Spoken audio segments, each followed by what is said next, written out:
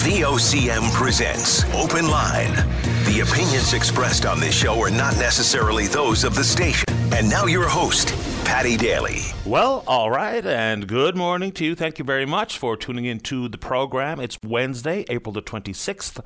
This is Open Line. I'm your host, Patty Daly, David Williams.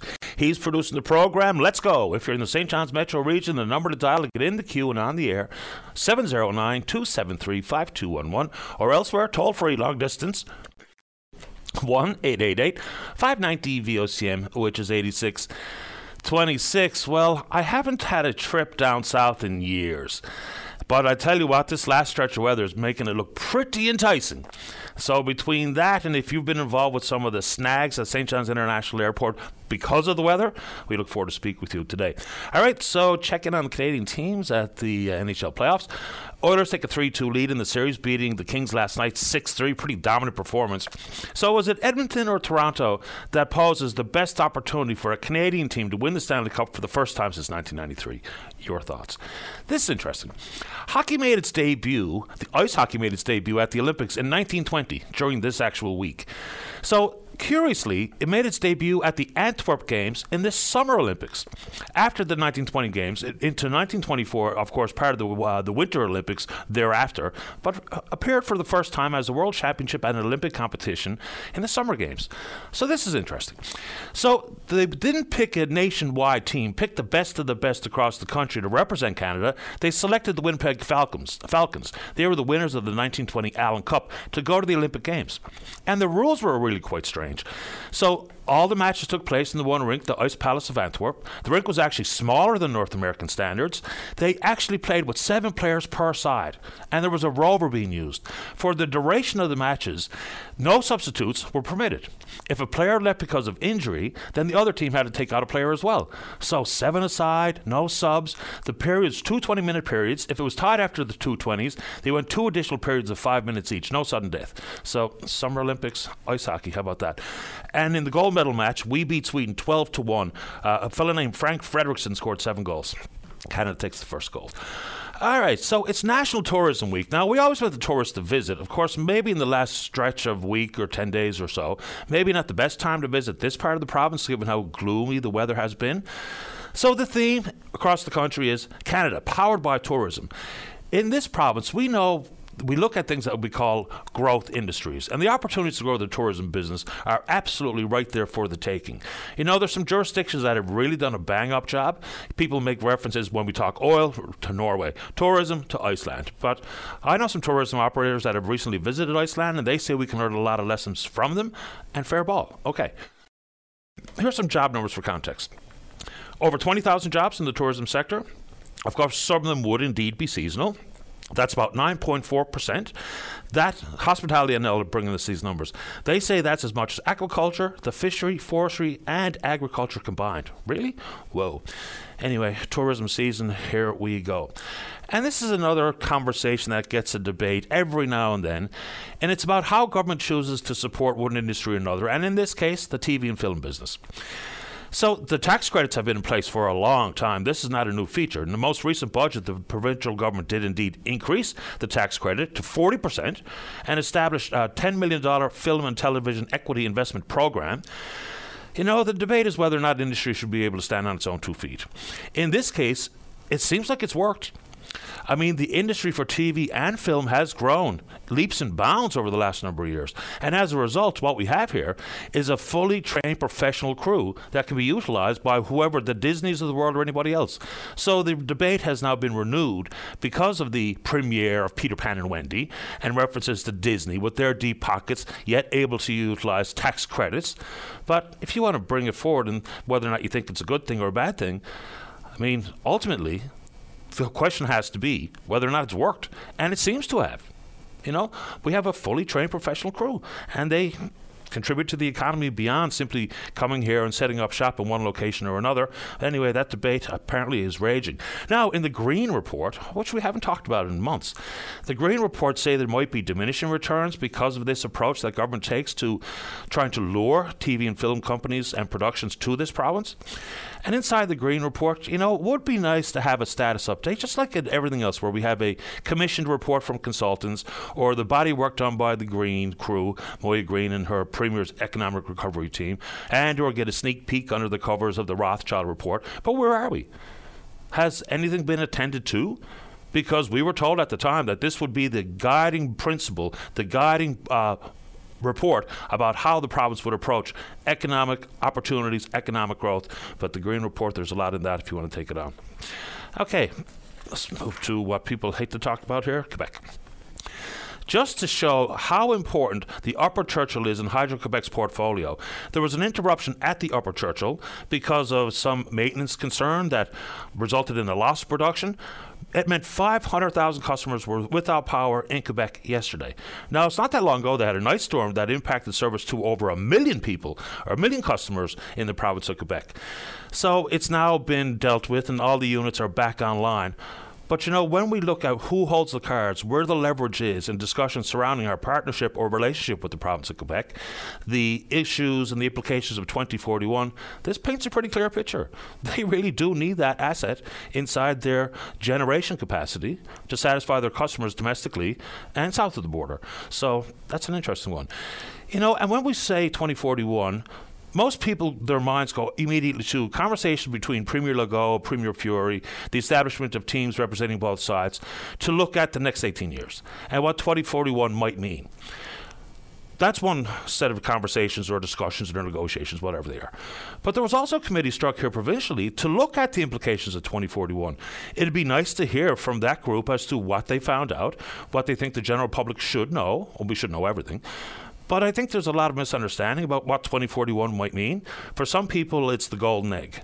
All our troubles are solved. All our worries go by the wayside because we take back the power. But of course, Hydro-Quebec would remain with an ownership stake.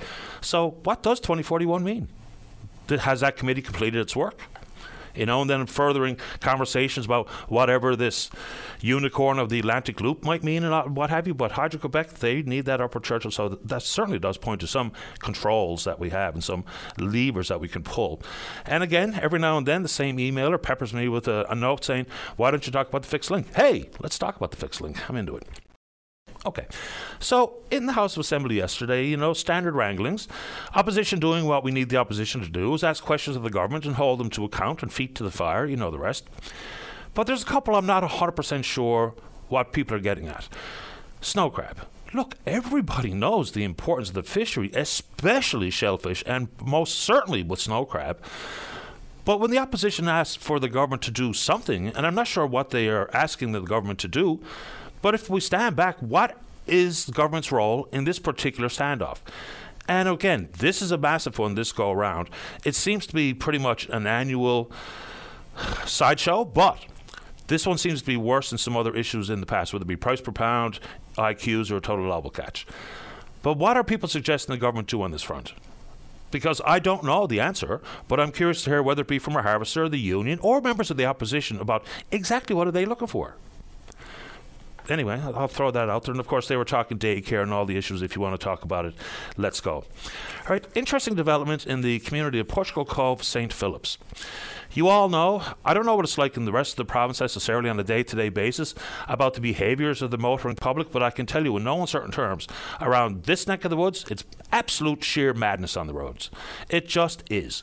So Portugal Cove, St. Philip's, they've now established municipal control over enforcing the Highway Traffic Act. Issues regarding speeding, distracted driving, passing of school buses, which happens far too often, certainly in this neck of the woods or this part of the province. So they've got their municipal group out there doing that work. They've already started writing tickets for these illegal activities. It's going to cost the community about $140,000 a year. Of course, there will be some return based on the volume of tickets that have been written. I don't know how much of that would ever make its way back to the hands of the leadership and municipal council in Portugal Cove, St. Philip's, but I like the idea. Now, it comes with some built-in risks. If you hear from law enforcement, pulling people over does present the possibility for a dangerous situation. So I don't know what kind of additional training has been afforded to these municipal bylaw officers. I do like the concept itself, and add to it, and for some reason I'm in the minority on this one, is I really like the idea and now they had to get provincial authority to do this, but I like the idea of the province moving forward to amend legislation so we could put up some red light cameras and speed cameras. I'm not really convinced with the pushback, whether it be about privacy or we need front license plates, or how about if it's not me driving the car, those types of things. But anything we could do to slow people down and have them looking actually through the windshield as opposed to their phone, those types of matters, I think the Cove is on the right track on that front. What do you think? All right. So everybody knows that there's a real snag in the Terra Nova FPSO resuming production. Whether it be the 7 months of the FPSO is supposed to be in Spain, it dragged on for 13 months. It came back, required a load more work. It's now in Bull Arm. But reading between the lines, of course, Suncor is the operator, but Cenovus, formerly Husky, well, Cenovus and Husky merged there not long ago, or Cenovus bought Husky. So reading between the lines, because they'd have more information than you and I would have regarding the status of that floating production facility. So here's what they've done. They've removed Terra Nova production volumes from its 2023 corporate guidance. So whether that be the unknowns about how long the continued repairs will take, how long it'll be before they float it back out and start producing again, or maybe they know that it's not going to happen this year, period. So Suncor has stopped giving us timelines for when they think the FPSO will be back out there. And between that and Cenovus in their corporate guidance, it looks like it might be a little bit longer than we all anticipated. Some 800 direct jobs with that particular oil production field. So not great. And remember, one more time, $200 million of cash straight to the companies. $300 million in royalty relief. And now no real firm understanding. Maybe the government knows, and if they do, why don't you tell us? Because, between Cenovus's work here and Suncor's silence on the issue, it looks like there might be extended time spent out in Bull Arm for that particular FPSO. Had a call yesterday about World Energy GH2. And, there was an interview earlier in the morning about the lack of transparency and secrecy and what have you. But there has been a number of public consultations. Whether or not they're satisfying the folks who have questions. We had a fellow called yesterday. His name was Graham. And another guy named Graham in the region, Graham Oliver, who we've spoken to in the past when there was conversations regarding the potential for fracking onshore. Graham Oliver was not that person who called. It was another fellow. But he's all in. So if you are on that part of the province, on the Port-au-Port Peninsula, and have attended some of these information sessions, it seems like they're divulging an awful lot of info. I've certainly seen an awful lot of info. Is there anything missing that you have specific questions about? Whether it be what it looks like, what it feels like for a comprehensive, for what people call a full environmental assessment. So if you think there are things that we don't have answers to, let's start asking the questions. And even if you want to talk about the framework surrounding royalties for the province and what the big upsides will be, there's certainly economic upsides. There's no doubt about that. But if there's a specific question or two or three that you haven't been able to get details or answers to, let's try to talk about it here on the program. Okay, back into the House. So we all know it's been a tumultuous stretch at Memorial University. And it's not an overstatement to say that it's a critically important institution for not only currently and academic status, but it's a big part of the economy. So, to try to get things back on even keel at Mon is in everybody's best interest. So between the strike and the issue regarding Vian Timmins and the tuition doubling, all the rest of it, the Premier has now said he's willing to talk with the various stakeholders, the different sides, about what additional funding might look like. Because when the province was going to phase out some $68 million of support for Mon, it led to a decision made by Mon about doubling tuition. We absolutely have to have a landscape where higher education, post-secondary education is accessible and affordable and manageable. They've taken that money and put it into the province's student loan program, but Mon is on wheels. And so the Premier is making reference to, if it's unstable, which it is, then whatever conversations need to happen about providing more stability. Now, no commitment to additional funding flowing to Memorial University, but a willingness to talk about it. So anyway, I think that's possibly very good news. Okay, let's go to PSAC, and we know the strike continues, and there's been some moves made by Treasury Board in their open letter to Canadians, most specifically drawing a line in the possibility for remote work. But there's a group of accountants in the country that are asking for an extension to the tax deadline, which is at the end of this week. Well, pardon me, it's on the 1st of May. So they make reference to the fact that CRA did offer some grace periods and extensions during the pandemic for filing your taxes. So I hadn't really thought it all the way through about what the implications will be, because people still had ample opportunity and heads up about tax deadlines and opportunities to file. But of course, with CRA workers out, it makes it extremely difficult to speak with someone at CRA. As a result, this group of accountants are saying that it may have a real negative impact on many low-income Canadians. The issue regarding that group of people, and I suppose anyone who gets a government benefit, it's based on your tax filings. So if you're late, you might miss one payment, whether it be for child tax benefit or a senior's benefit, if you don't have your taxes filed. So that's a fair question. And why is CRA so obstinate on it this time when there is absolutely a withdrawal of service, opportunity for Canadians to deal with CRA directly? You can indeed be on hold for the entirety of an afternoon trying to get answers to some very fundamental questions. Not everybody has the want, the will, or the know-how to do all of these things online, which makes life so much more easy, but not everybody does it. So I think they're asking a fair question.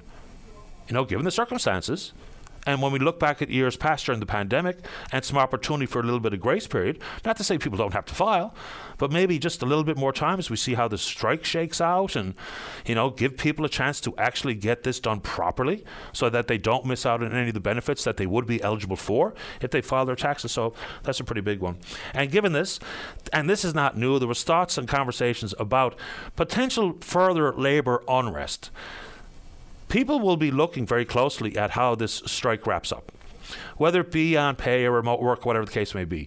And the driving force, and the comments you hear many times from the leadership at PSAC, is about wages not keeping up with inflation. Now, they're not alone on that front. But the thought is if they get any traction on this, then you'll see other groups say, hey, they're right. My wages aren't keeping up either. But then we also have to factor in something that people complain about, and justifiably so, is about inflation. There's distinct worries out there that one of the contributing factors to inflation was more money chasing less goods or services, which will absolutely be the outcome if we say, for instance, if the 155,000 strikers get what they want in the terms of 13.5% raise over 3 years, that'll have a contribution to inflation and the inflationary pressures. It's not the be-all and end-all, but it's one of the factors. And I think you probably will see labor unrest be a big part of the conversation in this country throughout the entirety of 2023. Last one. We're hoping to speak with Nancy Reid from the Coalition of Persons with Disabilities this morning. There's a driver shortage at GoBus, and as a result, you might not get a seat on the bus. You either will get your booking confirmed or put on a wait list, and then just sit back and hope for the best. So maybe Nancy can fill us in as to what's going on there, maybe some potential solutions. We're on Twitter. We're VOCM Openline follows there. Email address is openline@vocm.com. When we come back, let's have a great show. That means you're in the queue. Don't go away. Welcome back to the show. Let's begin this morning on line number 1. Good morning, David. You're on the air. Good morning. We're coming up to the coronation of King Charles III. And again, as we had back in September at the passing of the Queen, we have the question about the relevance of the monarchy and whether we should hang on to it, etc. And I think eventually the time will come when we rid ourselves of the monarchy. But I don't think it's anywhere near as an easy issue as people tend to think. Our whole government, etc., system, our parliamentary system, etc., is all tied into it, our legal system, etc. But I think it's even more than that. I am a dual national. I am both British and Canadian, hold both passports. As a Brit, I did not have to swear allegiance. When I became a Canadian, as all immigrants do, we had to swear an allegiance to Her Majesty the Queen, her heirs and successors, now to His Majesty the King, his heirs and successors.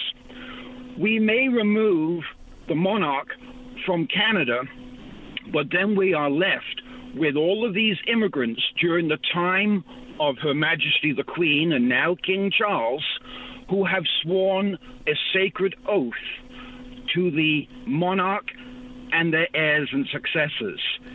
We can remove the monarch from the head of state, but suddenly we have an internal issue with all of the immigrants who have become Canadian citizens who have sworn an oath. And an oath is a sacred thing. What do we do? How do we manage it? I don't think we can remove monarchy, even if we don't think it's a good thing. I mean, I had the highest respect for the Queen, not so much for Charles. But I don't think we can remove monarchy without some form of a civil unrest occurring among all of the immigrants who have taken an oath to the monarch, their heirs and successors. I think it's something a lot of Canadians don't think about who have not immigrated. The immigrants would all know about it, but how many during the 70 years of her reign have come to these shores and become Canadians and taken that oath? That's a huge number of people. I think by default, if the monarchy is no longer part of our system, then that oath doesn't have the import that it may have the day you took it. And they're not the only group. Are you telling me that just the government can switch off my promise, my oath, and my sacred oath to uphold the monarchy? No, Are you telling me that the government can do that to my oath?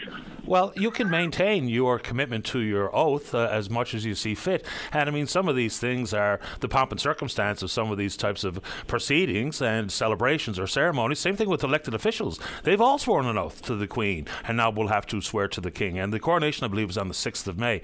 He makes some interesting points that it's not quite as simple as people think it might be. It's beyond, inside our parliamentary system. We can still work under the Westminster system as we have since the creation of the country.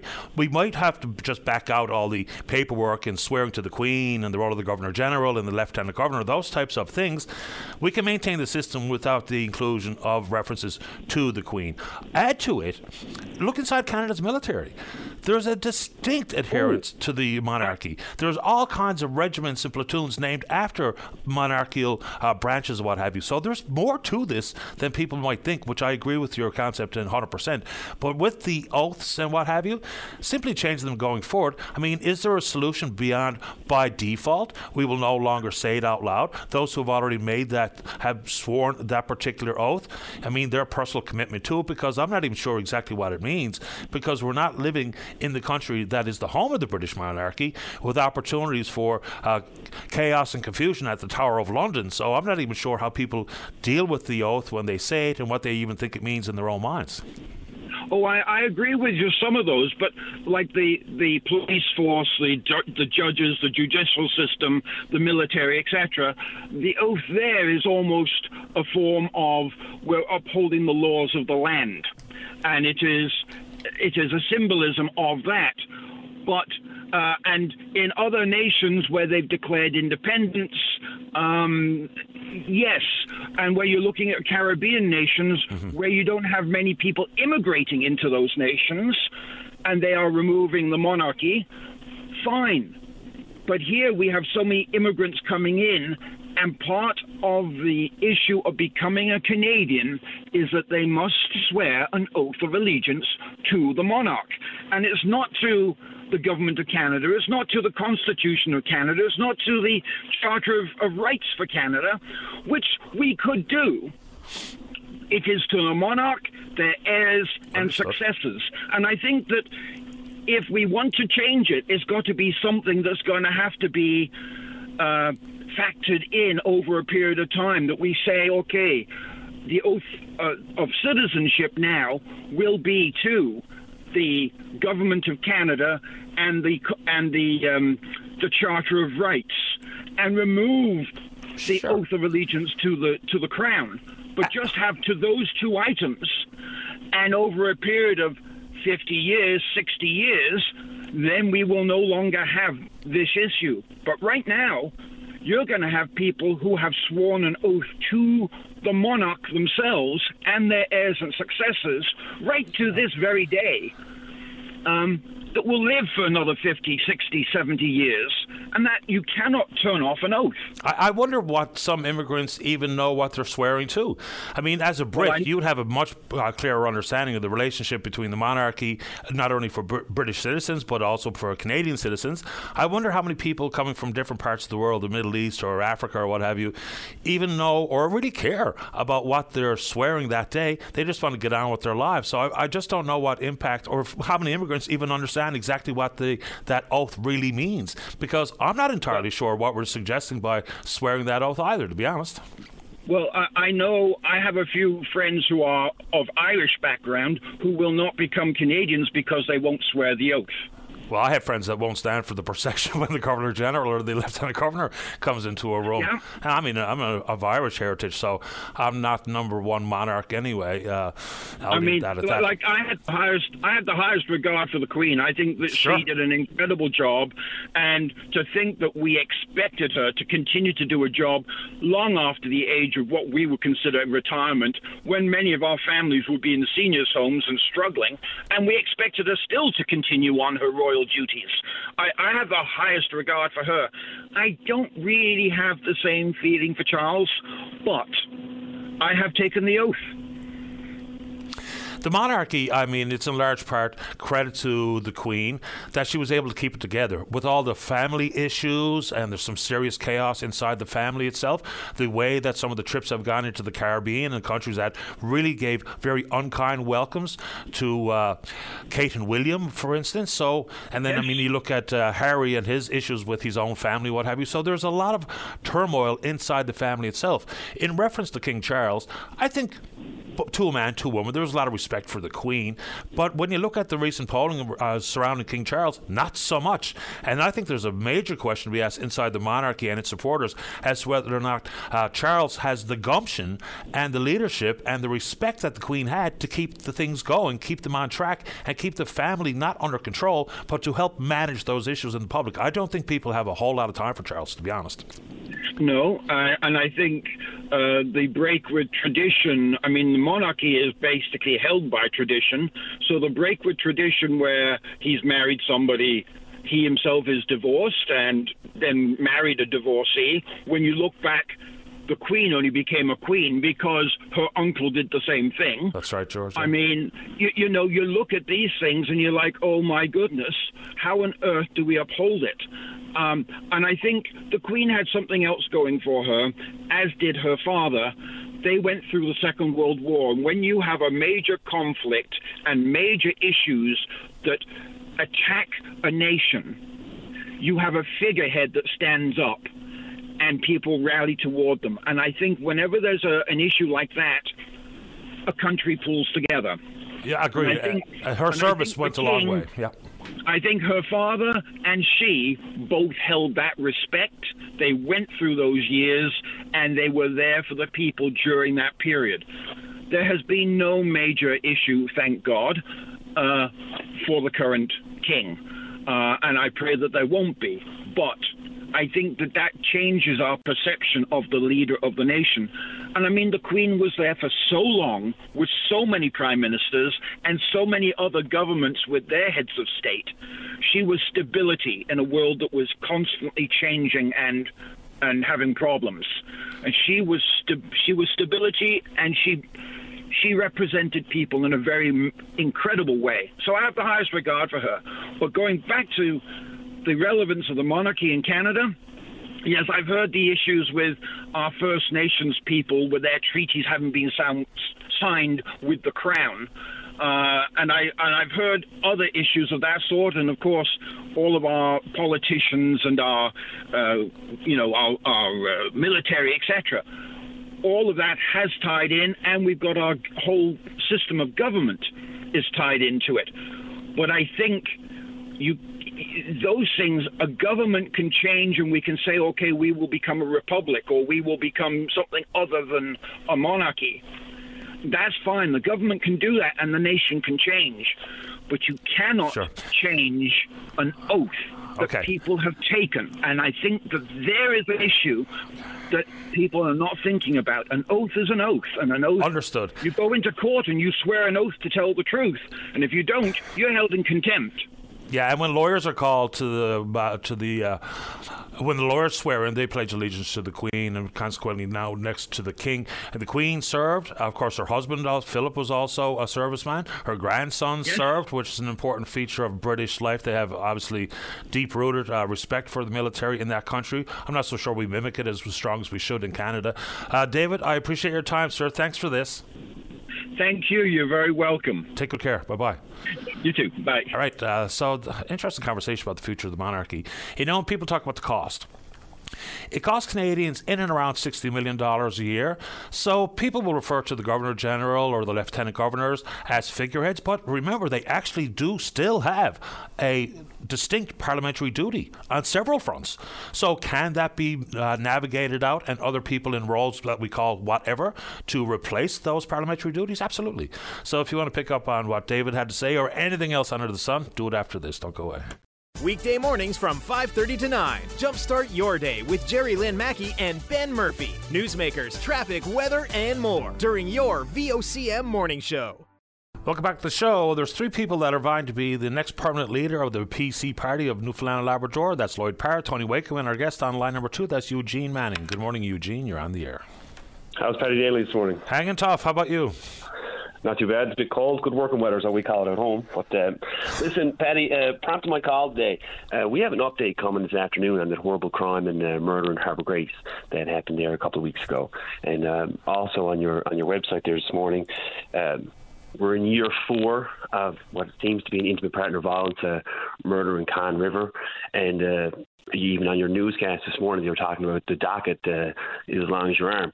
We have a crime issue in Newfoundland and Labrador that is growing, and it's not being adequately addressed at present. And it's something that has to be brought to the fore and discussed, I think, in the public sphere more often. Yeah, there was a shooting yesterday afternoon. We've heard from the Crown Prosecutor's Office, Stats Canada, the numbers are quite clear. The rise in violent crime, gun violence and otherwise, is really taking off. But when we talk about provincial government matters, what are you suggesting is not being done, or what controls that we have at this level of government as opposed to the federal government when we talk about Criminal Code of Canada and what have you? Well, Paddy, in particular, you pointed at the crime severity index and shows that crime in rural Newfoundland is up over 34% in the past 10 years, second highest in the country. And that's not just in the volume of crime, but in severity. As to what we do about it, first of all, there's funding, and I see that the government in the last couple of years has increased funding to the RCMP services here. However, last year the RCMP even failed to spend $4 million of that.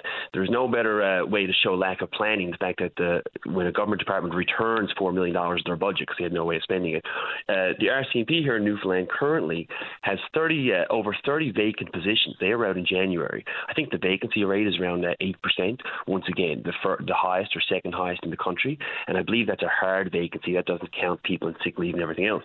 As it relates to what the provincial government can do, as you know, the RCMP actually here in Newfoundland and Labrador is a contracted police force, and that's on a 70 to 30% cost shared with the federal government.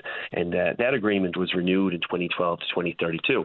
But there's a number of areas where the provincial government could get to work today to increase our security and the level of comfort that people have in their own homes, both in urban areas and rural.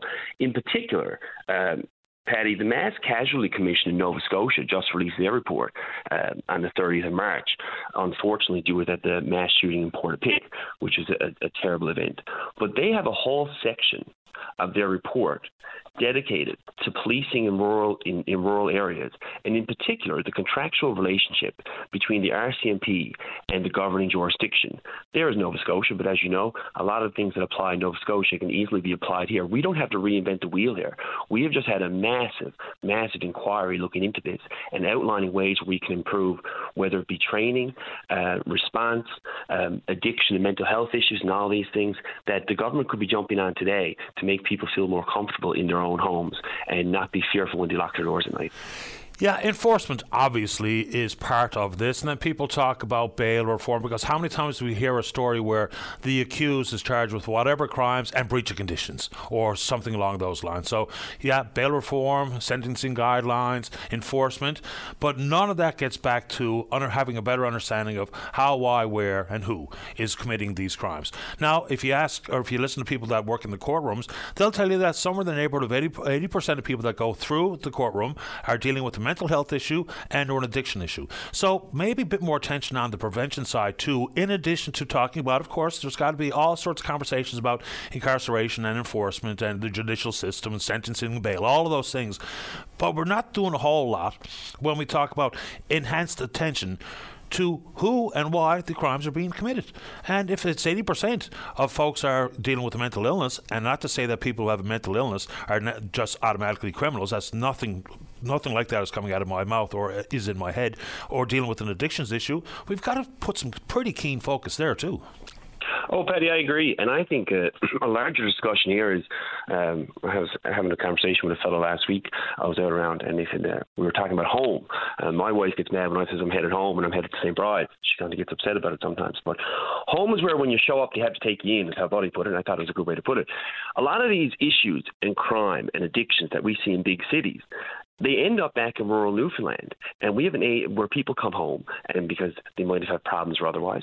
And unless we start to address, it comes back to my point, the government has to be addressing these things, not just individual silos, not just justice, not just healthcare, not just mental health, physical health. It has to be taken in the whole. And if we don't address, to your point, these drug addictions and mental health concerns, and we put the training in place, and we put the services in place for these people, then it leads to an increase in crime. It leads to a situation where you have the Crown Attorney's Office needing more staff to deal with the amount of violent crime coming through. It leads to people not being comfortable in their own homes. There's nothing as unsettling as you're in an outport town and you call the cops and you see the cop car going up over the hill back into the attachment, and you know you're on your own for the rest of the night, and you know you have these people in these communities that have all of these challenges, and the services may not be for them, which is an issue in and of itself, but it is a responsibility of the government to make sure that people feel safe in their own homes, Paddy. Yeah, I don't know disputes that, Eugene. And then in rural Newfoundland, there's also the lack of access to services that might be a feature of living in a major centre like St. John. So all part and parcel has led us to this point. You know, I've always, I do struggle, and I think many people in the media do struggle with trying to talk about these issues a way that's realistic and pragmatic, and not, fanning the fuels of fear and trying to make people scared out of their mind and afraid to open the door and all that kind of stuff that we see sometimes emanating from south of the border into our psyche. But we have to talk about it in realistic terms because it is what it is. We can't pretend it's not there, because consequently things just get worse when we do that. Everything perpetuates, or everything gets worse in the shadows. So I do struggle with how to talk about the crime issue, because inevitably I'm going to get emails this morning, you might too, Eugene, saying, why are you doing that? Everyone's now all of a sudden afraid. Hey, it's not me doing it. It's the numbers on the ground. It's not that long ago we had a couple of instances where we were told, with active shooters close by where I live, where one of my sons was working, to lock your door, to stay in. So it's not me and you making it up for the sake of making your political hay, or for me to draw calls or ratings or emails. It's just real, and so we have to talk about it. I agree entirely. I've been in similar situations, and this comes back to my point that if you get a chance, or to you and your listeners, Turning the Tide, aptly named, this report from the Mass Casualty Commission in Nova Scotia, not in dramatic fashion, but lays out a very layered approach, whether it goes from intimate partner violence to community policing, to working with and taking direction. They point out, to your point, that the police services, in particular the RCMP, has to do more to take direction and learn from people on the ground in the communities. And it's a holistic approach that is not one swipe of the pen that fixes everything. But these are long-term approaches that have to be taken, because this situation, whether it be in across Canada or Newfoundland Labrador, it's all trending upward. And whether you want to say we're being dramatic or trying to stoke the fears, the reality of it is these things are happening, and just because we don't talk about them doesn't mean that they go away, Paddy. Yeah, and of course, inside the Nova Scotia tragedy, it was the massacre, was also communication or lack thereof, whether it be between the RCMP and the general public, and of course, miscommunication with different levels of law enforcement, then the relationship of former Commissioner Lucky with the federal government. So it had a wide-reaching discussion, as it rightfully should, because if you're just focusing on one side of the crime story, like we hear some politicians do, and they're doing it for a reason, and it's not helpful, but that's unfortunately part and parcel of what political discourse has become in this country. I appreciate the time, Eugene, and thanks for the thoughtful chat about an important matter. Thank you very much, Paddy. Have a good day. You too. Bye-bye. Bye. Yeah, it's one of those things, right? I have no interest whatsoever in talking in terms and tone that is in an effort to make people afraid, whether it be through the pandemic, whether it be discussing crime issues. But when we don't talk about things like crime, and please don't, your takeaway hopefully is not anything regarding fear from that conversation, but until we shed light on it and talk about the different moving parts, then things will inevitably just get worse, which is to our collective detriment. Let's take a break. When we come back, lots of time for you. Don't go away. Welcome back to the show. Let's go to line number 3. Say good morning to the Executive Director at the Coalition of Persons with Disabilities NL. That's Nancy Reid. Good morning, Nancy. You're on the air. Good morning, Patty. Thanks for taking this call today. Happy to do that. So there's long been concerns with the Go Bus. I mean, for a while there, they had a different booking system that wasn't working for people, and now it's gone a step further based on driver shortage. What do we know? Let me start by saying I haven't spoken directly to Go Bus around this issue. Personally, I had a family emergency over the last few days, and it wasn't possible for me to do that. However, I have received a letter from Go Bus, and I've been in the process of speaking to some of my colleagues, I guess, in the disability community around the issues that we're seeing. But I've also heard from a number of individuals around it already. And what we're seeing right now is that Go Bus has, initiated a wait list opportunity at the end of the month, at the end of April, for users of the system.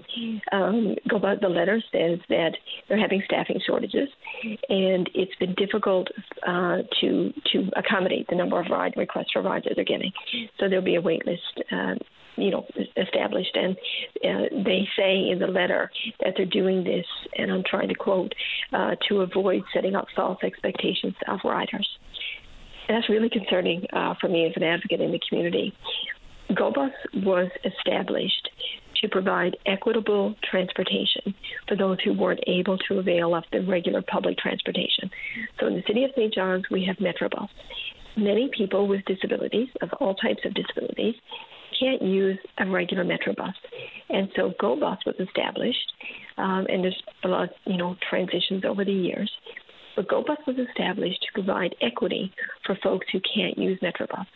Now, the Go Bus system always has its flaws.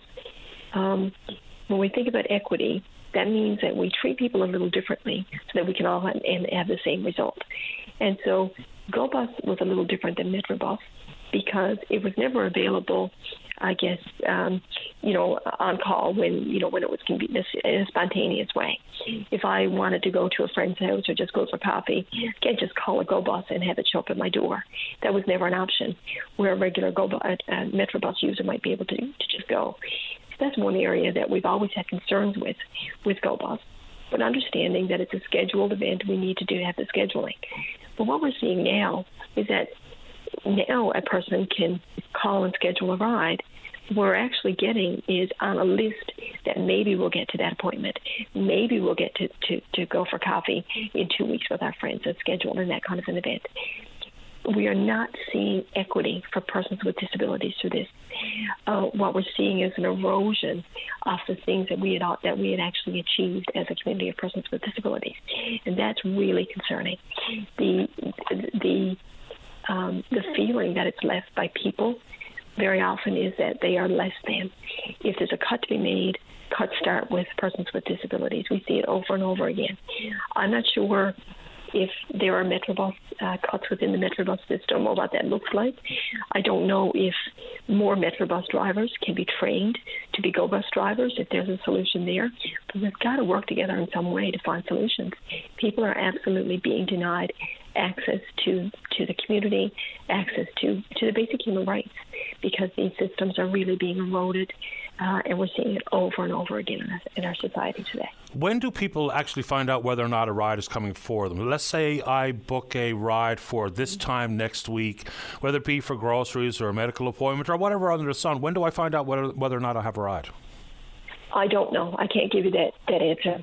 That's something that I'd certainly defer to Metrobus or to GoBus themselves. I'm sorry. Yeah, I mean, it had been like that. You had to make the request in 24 hours, and I know that many things changed through the COVID era, and I think that today many organizations, groups, businesses, sometimes it's valid, sometimes it's not. We use what I call the COVID crutch, to make an excuse for that. And I'm not saying that there isn't a staffing shortage. We recognize that there is a staffing shortage, but I'm not sure what that looks like today in terms of the wait times or what that looks like. I guess we should follow up with GoBus for some obvious questions about Yep. the numbers of drivers, when you get your answer. I think I remember reading, and I don't know, I can't find the story here now. I think I remember reading you get the notification midday the day before your ride is scheduled, which of course is no cold comfort. It doesn't mean that you've been treated equitably by having that type of notification system in place, but right. We will follow up with GoBus themselves. And you said there's many examples of when there's a cut, it begins with persons with disabilities, whether it be programs or services. Do you have other examples we can add to the conversation? Well, I guess one thing that still is a memory of mine. We think back to the election of 2019, and of course we were in the COVID moment, and it was the highest state of the response, or the emergency response at that time, and we went immediately to vote by mail only, and that was a barrier. It created an instant barrier for many people with disabilities, because for people with disabilities, the voting in the traditional polling station was a choice that provided equity. Persons with low vision were able to use the system there and actually vote in a way that was independent without having to involve family or friends. Persons with all types of disability, intellectual disability, different types of accommodations were available because of protocol that was initiated within the system. And so when it went to mail-in ballot only, that really created a number of barriers for many folks, persons who would not be able to write the name of the person they were writing, they were voting for. All kinds of issues that we saw immediately with that system for various types of disabilities. But again, it was just a stroke of the pen, done, and there's been lots of kickback from that. But it is another example of when a cut needs to be made, let's just do it, and how it affects persons with disabilities really often sometimes gets considered later down the road. Nancy, appreciate the time. We will indeed follow up with GoBus as well. I appreciate that. Thank you so much. Thanks. Nice to speak with you, Nancy. That's Nancy Reid. She's the Executive Director at CAD&L, Coalition of Persons with Disabilities. So let's go to line number 1. Good morning, caller. You're on the air. Good morning, caller on line number 1. What's going on there? Man, oh man. Hold it is. Let's go to line 2. Joan, you're on the air. Oh, good morning, Patty. Morning to you. I'd like to make a comment on the GoBus. Sure. I have to say the GoBus is an excellent service. I've been getting the GoBus now for probably 4 or 5 years. I'm visually impaired. I do see some to get around. And right now, my husband is in hospital. He's been there for 6 weeks. And I've been getting the GoBus every day in the morning and coming back in the evening. And it's excellent. Like, I call up and make my appointments like 2 or 3 days for each day. They call me at 7 o'clock every night and let me know that my GoBus remind me. And they call me in the morning 15 minutes before they come for me. Then they'll call at 5 minutes and tell me my GoBus is on the way. So I think it's just a perfect service.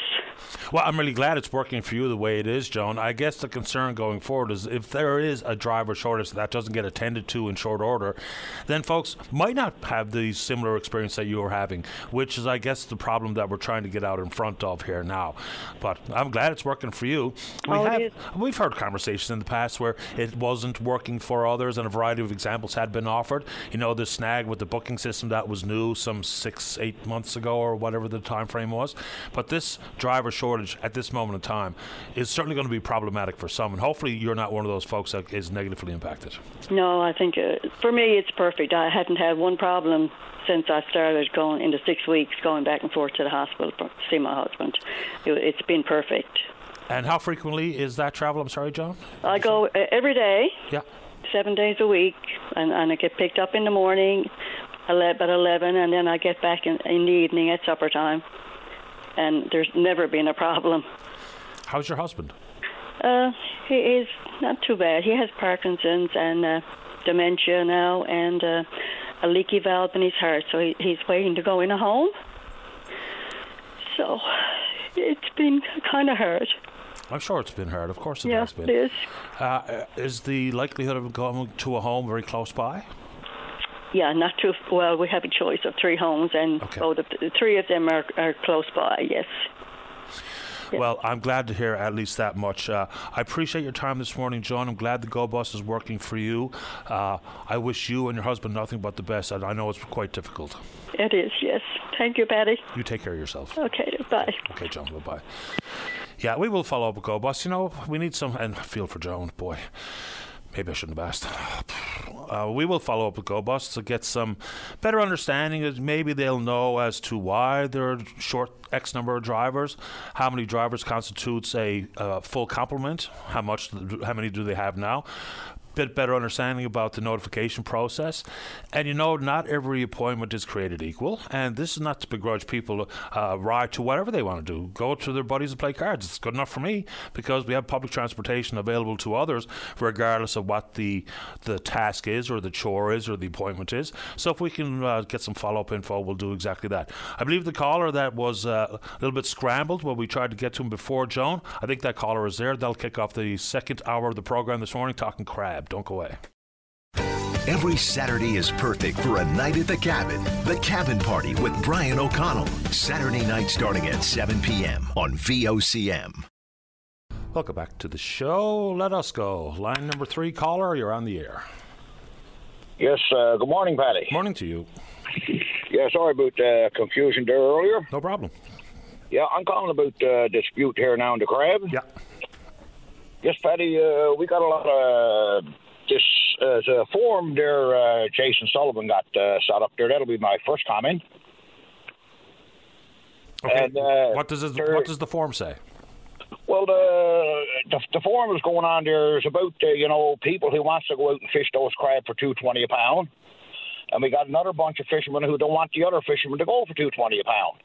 And, there's all kinds of stuff on that site saying if you go, we'll be coming for you with rocket flares and lights, and we'll be throwing your crab overboard and stuff like this. And if you try to voice your opinion on it, the first thing they'll do with you is block you. And, is there any legal course we can take there about those threats on that site? Well, yes. I mean, threats are something that the police can deal with. I'm not surprised it's reached that emotional point for folks that are, staunchly one position or another. I mean, from where I sit, and I'm not involved in the industry, so my opinion doesn't probably count very much, but if a harvester wants to go for the crab at $2.20, he or she should be able to do it without threats of having crab thrown away or boats lit on fire or whatever the other threats are. Yes, that's right, and I'm also hearing that those individuals' families are being threatened. Boy, oh boy, not surprised, but that's not good. And another point there, Patty, about this crab at $2.20 a pound. If you can't go out and catch your crab for $2.20 a pound and make money, you're in the wrong industry. The first thing the fishermen will get on say they won't get enough to pay their expenses. Now, if a businessman wants to go out and spend $10 million on a boat and five more million on crab licenses, that's his prerogative. But if he don't budget his money right, he's gone in over his head. He can't pay the interest. He can't pay this. And he can't pay that. It'll go bankrupt. That's a bad decision on his part. And I'm in here in 3PS, right? Yeah. I got 40,000 pound of crab. I can leave tomorrow. I'll steam 35 miles. I'll set me pots. I'll bait me pots. I'll come home. I'll go back out and I'll haul them. And I'll have about $700 worth of expense. And if I land 5,000 pound of crab, it's $10,000 or $12,000. So I'm making money. Yeah, I don't know if it's the same could be said for, I suppose it depends on the vessel and how far you have to steam, what other expenses you might have with the size of your crew and all the rest of it. But even if you factor in the cost of bait, what's bait cost this year? Well, I'm hearing around $2.30 a pound. Yeah. But see, Patty, if you make a bad decision, bad business decision, that's not everybody else's problem. You know what I mean? Like, I can buy another license tomorrow here in 3PS. I'll pay probably $300,000 for it. But when I look at what I got here, my two small enterprise I got here, it's not feasible to buy. So I won't buy. So if the crab is $5 a pound next year, I'll make a few dollars. If the crab is $2 a pound, I'll make a few dollars. That's the way I run this little thing I got going on here. Yeah, and fair enough. You should be able to fish freely if you have your license and a quota, and get at it if it suits you and your profitability or whatever the factors are. That's the issue here, though, isn't it? It's people are taking a gamble. And so be it. I mean, business is a gamble at the best of times. And when you had a season like last year, I guess it just gets into their mind that, well, it's going to be like that again next year, so I'm going to up the ante, I'm going to get a bigger vessel, and hopefully get a bigger quota and make more money. When, in fact, it's so bloody volatile that those gambles are exactly that. You'll win some, you'll lose some. Yes, that's right, Paddy. And here, and another thing too, Paddy, here in 3PS, the bigger boats is paying their crew 10% of the catch. And in the other bays, they're paying anywhere from 4 to 6%. And out of that 4 or 6%, the crew got to pay for fuel, bait, and groceries out of that. We don't hear nothing from the crew members on that. And with the crab open, if we can go out and fish our few crab, and if we got nothing else to do, the crew members can leave and go get another job and make a few more dollars instead of being sat down waiting to wet this crab. Fair enough. And, you know, I haven't seen that. So is this on the Facebook Fisherman's Forum that you're seeing these comments?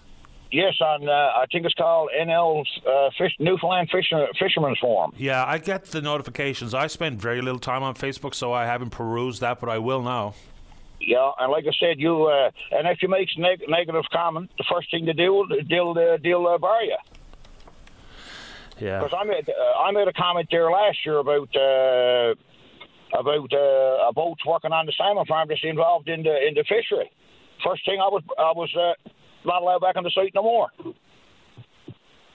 Yeah, I guess they're picking and choosing what voices they want to hear from. Yeah, that's right. But Paddy, I'd like for you to check into that, and I'd also like some more fishermen to call in that wants to wet this crab. Happy to do it. I'm happy to reach out to Jason Sullivan directly. Okay, thank you. I can do it. Thanks for the time. Okay, thanks. Bye. Take good care. Bye-bye. Let's go to line number 1. Ted, you're on the air. Good morning, Paddy. Good morning to you. Oh, my goodness, it's a bit cool. Paddy, I just make a couple of comments. This year, the hockey cards that are coming out, you know, I get them at the coffee shop, right? What, the Legends ones? Yes, very impressive. Very, very impressive. Cool. I tell you, with the cards, some of the cards that I've been getting, because some of these players I can go back and not only listen to by radio, but also, you know, watch on television, right? Some of the great players like Makita, the Hulls and all these, and the Big Bird and all them from Montreal. But Robinson, yeah. No, they're and oh yes, an important point here. Also, I've been picking up quite a few. I just pick them up. Sometimes I give them away for some of the boys, for the grandchildren, that right. But I have been saving. I started saving the women's team, right? The Canada's national women's team, right? And I've been picking up some of those in the pack. They go back to 1990. But the main reason I called you on the forts, on the hockey, on the cards, is I was never into, like I told you before, a great Gordie Howe fan, right? But I picked up a Wayne Gretzky junior card when he played with the Sioux, and year now, it's back quite a while ago anyway. But there was a card I picked up. I bought it, right? It's not something I picked up in those packages. One of the boys had it, right? And on the back, it said there in writing, as a 16-year-old, Gretzky he was second in scoring in that league. That was Tier 1, I think, at the time, right? He was 16-year-old now. So curiosity got the best of me. I said, yeah, well, if he was a 16-year-old and he got second in scoring, who was the overall scoring leader that year? So I didn't know that in my head. I got to be honest, right? So I kept at it, and I got one of the boys to do a bit of research. And I'll tell you who it was, and I think you will be quite pleased. And when you hear the name, you'll probably ring a bell with you, right? Who was it? Bobby Smith. Oh, yeah. Who ended up playing with the Montreal Canadiens. He was drafted by Minnesota, I think. Played a lot of his career in Minnesota, yeah. Yeah, and I was a curiosity, right? Because I'm like that, right? If I get something I like to know, I like to do a bit of history, right? Also, yeah, one more point on that. There was 3 cards out that year where Wayne wore different numbers. The one I got, I'd like to get the other 2, just for the fun of it. It's going to be hard to get, I think. He wore number 9. And that year, like that, I suppose just that, at that time, they could wear 3 different numbers. This is facts. This is not baloney, okay? I can't remember the other 2 numbers right off the head, but anybody listening to me or anybody is interested in that, if they go on there and do the research there, they got all this stuff to do research, right? I'll tell you how those cards came out in a box of cereal called Post, okay? So there's 3 different Wayne Gretzky Jr. cards, and they're the red, the white, I forget the other color, and 3 different numbers. I thought that would be of interest to you because you're a good sports guy, you know? Yeah, I like it. Now, Gretzky originally wanted to wear 9 because his hero was Gordie Howe, number 9. Good for you. Yeah. I was the number 9 man, so was Bobby Hull, and so was Rocket Richard. Yeah, and he did wear number 9 as a member of Canada's junior team at the World Championships. But yeah, that's the issue with 9 and Howe. And of course, it's that famous photograph. Gretzky as a child with Howe got him hooked around the neck with the stick, which is a pretty famous photograph. Yeah. So yeah. I never saw that one, but look, I called you because I'm really impressed with the cards, right? And that's the legend, right? One of the boys flashed a card at me this morning that I never saw before, and it was one of Johnny Bauer, where the puck struck him in the forehead, and they showed the puck and everything, right? You know?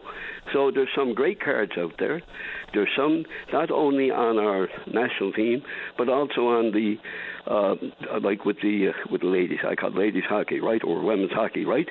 And I do have, because last year I picked up one of my favorites on there, Marie Philippe, who I'm sure you're familiar with her, right? She's been great, right? One of the clutch hockey players of all time. Yeah, Ailey Wickenheiser, I got her and that, right? Yep. But sometime when you get the chance, or someone is listening, okay, and let them have a look at what I said, and okay, and on this Gretzky thing, he wore 3 different numbers, and your Montreal man, Bobby Smith, that's who beat him overall that year. Yeah, Smith, I wore his number 15. He won a cup with the Canadiens in 1986. He actually owned the Halifax Mooseheads in the Quebec Major Junior Hockey League for some 20 years. He just sold his stake in that team a couple of months ago. So, yeah, I'm familiar with Smith. And you mentioned Johnny Bauer, one of the strangest or most interesting nicknames, the China Wall. Won 4 cups with the Leafs, did Johnny Bauer. So, anyway, talk about the value cards just for a brief second. I mean, I have a couple of cards that are worth a little bit of money, nothing extraordinary, but the most expensive hockey card ever sold is the 1979 OPG Wayne Gretzky, sold at $3.75 million just a number of years ago, which is extraordinary. Gretzky's the second on the list as well. There's a Bobby Orr card that sold for over $275,000, a Connor McDavid card that's out there, an autographed The Cup rookie patch, I think somewhere around $225,000. There's a couple of expensive Howe cards that have sold for over $200,000, which is just unbelievable when you think about it. And I always, think back to when we were buying hockey cards as kids, because we all collected them. And what did we do? We stood them up against the wall and knocked them down with other cards, ruining them. Paddy, you mentioned autograph cards, right? Yep. And, with my conversations with you over the years, right? Remember a couple of years ago when there were so many autograph cards out with Tim Hortons? Okay, had them out, yep. Right? And I was fortunate enough to win an autograph card, and you may not remember that now because we've had a lot of chats over the years, but I've still got that one, and that one is Philippe Zadina there with the Red Wings. I don't think he's Czechoslovakian, right? Yeah. But it is an autograph card. It's an official autograph card, but I'm not worried about like I said, the value. But before I go, last time we spoke on the NHL, on the playoffs, right? And I said that the Leafs had a lot of scoring punch. Turns out to be correct, and I think that I think they're going to win the next game. I think they're going to take this series in 5 games. Okay, sure. I'm not a Leaf fan or anything like that, but I think the Leafs are going to wrap this up. I think it is Thursday night. I like Colorado in the West. They're in tough with Seattle. Seattle are a bit of an upstart. They look pretty solid. Yeah, and doing the hockey pool, I didn't stop to think. I went with Minnesota, not realizing Dallas is a big team. I think Dallas is going to win that series. And the Vegas Golden Knights, I haven't got anybody from them, right? I got just a hockey pool I do, right? Now, we could talk on this all day, but I like playing the pool. Sure. And anyway, quickly, before I have to go, Ted. Hey? Just quickly before I have to get to the break.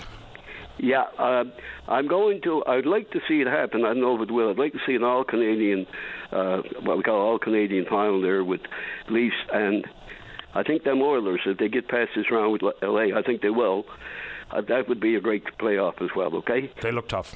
Yeah, they okay. really do. Thanks, Ted. Thanks for your information on the card, Paddy, on that, because I'm not worried about, not the money part, but it's interesting.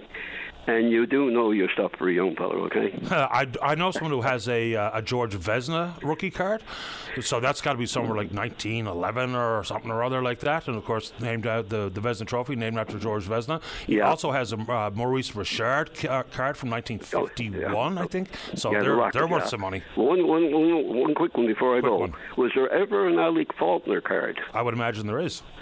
Never. I've got Cleary, but I've never seen Alec. Yeah, okay? I'm sure there is. I'll reach out to the family to confirm, but there's got to be an Alec Faulkner card. Thanks for your input there too. Thanks, Ted. Yeah, you're pretty good. All the best. Bye-bye. You too, buddy. Bye-bye. Yeah. All right, let's go and take a break. Don't go away. Welcome back to the program. Big thanks to the listeners who sent along some beautiful hockey card photographs. Also, there is a Alec Faulkner hockey card. It was put out by Parkhurst in 63-64. Thanks to the crowd. Let's go to line number 5. Say good morning to the owner-operator at Happy Times Daycare. That's Gail Sullivan. Good morning, Gail. You're on the air. Oh, good morning, Patty. How are you? Excellent today. Thanks. How about you? Awesome. I'm doing great. Thank you very much. So you had some...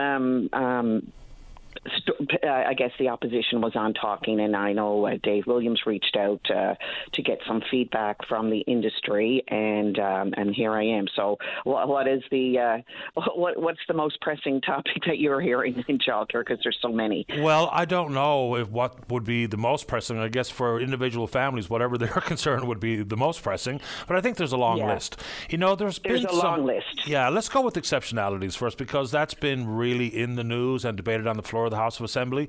When you hear that children, for instance, on the autism spectrum or have mobility issues, because of the lack of an inclusion worker, the children have been actually discharged from daycare, including one child who apparently last year did not need an inclusion worker, but this year told that they do, and consequently no daycare space. How do we address this? Because it's not a short-termer. Go ahead. Right. No, that's a great way to start. And actually, I would like to comment on that particular situation, because she's not the only mother in that situation. So, Patty, what happens from our end, from a childcare early childhood educator and the licensee and the administrator end who has to deal with this? So we accept children, when they come in the first few days, some children are so mild in ADHD or on the spectrum or what have you. So it's really hard for us to detect it from the get-go. Children come in, sometimes they can be a bit wild and cry and act out, and you just think it's because they're not used to it. And as they progress, and as their development, and as the exceptionality, let's say, or inclusion behaviors come out. Now, I hate using these terms, to be honest with you, but these are the terms that government use, so I'm going to go with them. So for simplicity for people. So children that do require, that sometimes doesn't happen just overnight.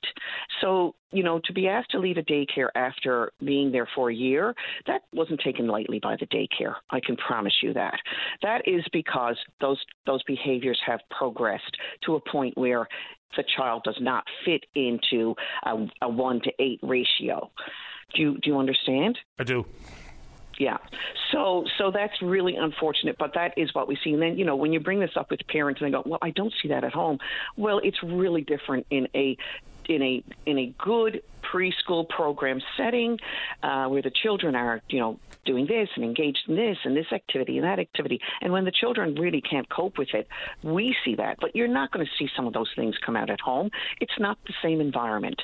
You got the TV to distract them. You have their own space. It's their comfort level at home. It's one child maybe with two parents dealing with these behaviors.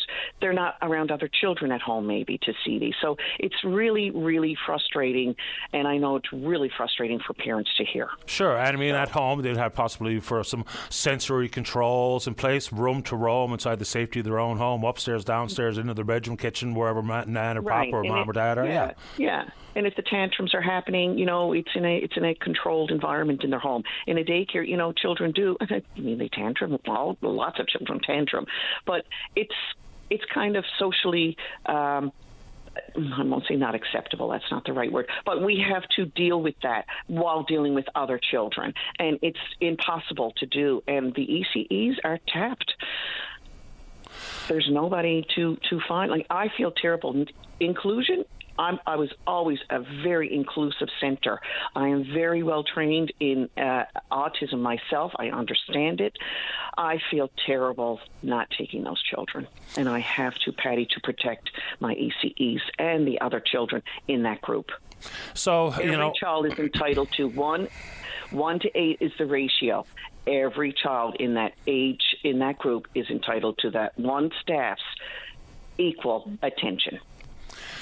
Hopefully the exceptionalities take more. Hopefully the adjustments made to the ECE pay grid will bring some back into the fold, and hopefully more will consider entering the ranks of an early childhood educator. Let's talk about some of the implications that came from 2017 and the changes. So everyone had to get their level 1 training, and we need professionally well-trained early childhood educators. Of course we do. But consequently, some people didn't take up even the government's offer of some financial support and the 5 years grace period before they got their level 1 certification. So that's one part of it. Also, I wonder if part of the short-term solution could be doing what they've done in the K-12 system for daycares, is to allow retired teachers to work for up to 3 months without impacting their pension, because full well there would be retired teachers out there who could fill that role. They'd be familiar with the setting. They'd be familiar with children with exceptionalities and their interactions with others. So that, to me, seems like one of the short-term solutions that we can implement immediately. Yes, absolutely. Barry Patton was on with you, I think, Monday, and I applaud Barry for bringing that up. That's a really great solution, short term. Let's try it for a year. Let's get some of these kids back in these day. There's no space in the daycares, but but let's try to accommodate the ones that are lucky enough to have a space before centers have to ask them to leave. Another really good short-term solution is there's a lot of Ukrainian people with really, education backgrounds. They would be wonderful in a classroom in an inclusion setting. We can't hire any of them for any reason unless they get their accreditation from the ASNO Association. So, these people are in a classroom to assist, and you got your lead ECEs in there anyway. So this would be really great, and they can really fill a lot of emergency gaps for inclusiveness in our daycares. Okay, a couple of more quick ones before we get going. I mean, government says that they can't do anything about this necessarily, like forcing daycares to take on one child or another. But, of course, in a regulated space, they have some ability to do something more than shrug their shoulders. Let's talk about the wage subsidy lead time or lag time. Has that improved at all? The subsidy? Yeah. For the ECEs? Yeah. Well, there's still on our Facebook page yesterday, there was, and these are only people who are speaking out. A lot of people don't speak out like me. There's about 30 that we heard from that have not received their retro supplement from when the wage grid came in January 1st to April 1st. There are still some that have not received their supplement. And There was the retro, and then there was this bonus they gave. I think they've been paid. I'm not going to say for sure, but the retro pay. So that's a lot of money still. That's retro. That's not in the person who earned its pockets. They're doing without. They're doing without their pay. And that's not okay. Gail, very quickly before I have to go, we hear from families, not only children with exceptionalities, but how difficult it is to find a spot for a toddler. Is there a specific reason why? Because of the level of care and attention a toddler might need versus, say, a 4 or 5-year-old? Yes. Simple as that. The problem is basically, Patty, I say birth to 2. It's really age 1. Most women or parents take off birth to 1. It's actually from 1 to 2 years. That is the problem. And this junior kindergarten is not solving the problem. That's just taking 4 and 5-year-olds out of the daycares that they're in already with a higher ratio and putting them into a school with the same. It's a daycare. It's still a daycare service. So it's not solving the problem. It's not at all. And the problem, Patty, is all stems from the operating grant program. And there is going to be a review of that. And I sure hope government really listens to us this time, because it's futile to do a review if they're not going to listen to the people who it's affecting. And can I just add one more thing? Sure. The way it is right now, and this is what we're feeling from a lot of licensees, is why don't we just charge what it costs to house a child in a day, just like in a school system, charge the parents, and the parents go to the government and get reimbursed for the extra fee from the $10 a day to what we charge, and they go to the government, because that's one solution to it. Fair enough. That we're feeling now. Fair ball. I appreciate the time this morning, Gail. Thank you. Well, thank you, Patty. Take good care. Bye-bye. Bye. Gail Sullivan, owner-operator at Happy Times Daycare. Let's take a break. We'll come back. There's a caller in the queue who wants to talk about sparrows. Now, is that Mike and Johnny or Robbie Sparrow? Probably not. Don't go away. You're busy, but you'll never be uninformed. Get up to date on the way home. The Drive on your VOCM. Welcome back. Let's go to line number 2. Charlie, you're on the air. Good morning, sir. Morning to you. Patty, 2 or 3 things before I get to the topic of birds. I was reading a book. I just finished it. It was called Once Were Warriors. It's by an author, an Australian guy, a New Zealand guy, Alan Duff, and he's Maori. A Maori, I should say. Yep. The book caused a really, really big stink down in that area. He acknowledged the evils of colonialism and what happened to the Maori people and so on, the mistreatment and the stealing of lands, buying of lands and all that. But his argument was, and I think it probably applies to other areas with indigenous people, he argues that at some point people have to move beyond victimhood and blame and adapt to the society in which they find themselves. And this is what caused the controversy, him saying that.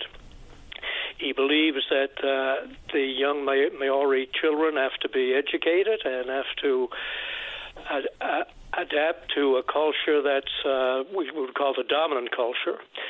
And he argues that over history, when the world was being settled, that's what we had. We had one culture, one group dominating another, and that was the story of history right up till now, I suppose, where the earth has been settled, and you don't get that as much anymore. But anyway, I'd recommend that book if anybody wants a good read. Once Were Warriors, Alan Duff. Sounds pretty oversimplified, but fair enough. Yeah, I'm giving a little bit of an overview there, but that's yeah. I was listening to the Leaf commentator there, and he said he knew that the Leafs were going to win. He said after 4-2, and he said it wasn't just a hunch. He said, I just sat back and waited till the end result. And I thought about, I've been reading about ESP for several decades. And there's a guy, Ingo Swann. He's one of the best-known psychics in the United States. But we've all heard things about the sixth sense of animals when they, before an earthquake or before a tidal wave, right? Some of them run to the hills, some of them go home, and We know about bees that go back home before the rain starts, and you can go on with examples like that in the animal world. Right. Now, some of that is intuition, but some of that is actually sensory properties that they have that we don't. Yes, sensing different atmospheric pressure, right. So on. And then you've got in humans, you've got people during an accident feeling that at home, or if a son or daughter died, the woman feeling it, usually more for women than men. And you got literally millions upon millions of examples like that. And Swan argues that we all have this ability. It's just that it hasn't been developed. His was, of course, fairly well developed, and they proved that in labs with the work for the CIA for years. And he argues that it's there, and science can't do much about it in the way of study because it's hard to study that kind of thing in a lab. But we should pay more attention to it because literally, since the written history of the world, these examples have been coming through to us. But anyway. But why should we pay more attention to pseudoscience? Excuse me, pseudoscience? Yeah. No, it's not. I wouldn't. Well, ESP, Second Sight, they're very clearly classified as pseudosciences. You know, clairvoyance and psychometry and telepathy and. That's what people label it as. It's not really a science because it hasn't been studied. You can't study stuff like that in a lab. So that phrase pseudoscience is a way of putting this evidence down. Because, as I said, it's very hard to study it. Yeah, but evidence of a twin feeling their fellow twin's pain, or having a sense that some loss has been experienced by someone you love, and that kind of stuff, that's probably very, very real. And I think I've probably had some experiences that would nudge up against that. But then, if you take it a step further with psychic abilities and clairvoyance and that type of stuff, I think they're rightfully labeled as pseudosciences, right? And many people out there practicing in that front are probably on the full-on grift. So my question to you, Charlie, is why should we pay more attention to something like that? To what end? Well, the end, as I would see it, is, and again, I strongly say pseudoscience. You can't label something pseudo. It's not being claimed as a science, not at least by most people that I've read. If that ability is there, as he says, the fact that we could develop that for the betterment of humankind would be the way he would read it, that we know so little about it that perhaps we should pay more attention and try to learn more about it. But the precognition and things that go on, psychokinesis and all these things, from my reading over the years, many books, this is really, really common stuff. But it's outside our reality boxes because most of us are materialists. Whatever we can sense with our five senses, that's it. And we stay within these reality boxes to our shortcomings, he would argue. But anyway, psychokinesis is also interesting. So the whole term ESP, if I remember correctly, there was a couple of psychologists at Duke University that coined that particular phrase of ESP. And when they tested for psychokinesis, it was all about rolling dice. So it's like when they play cards, right?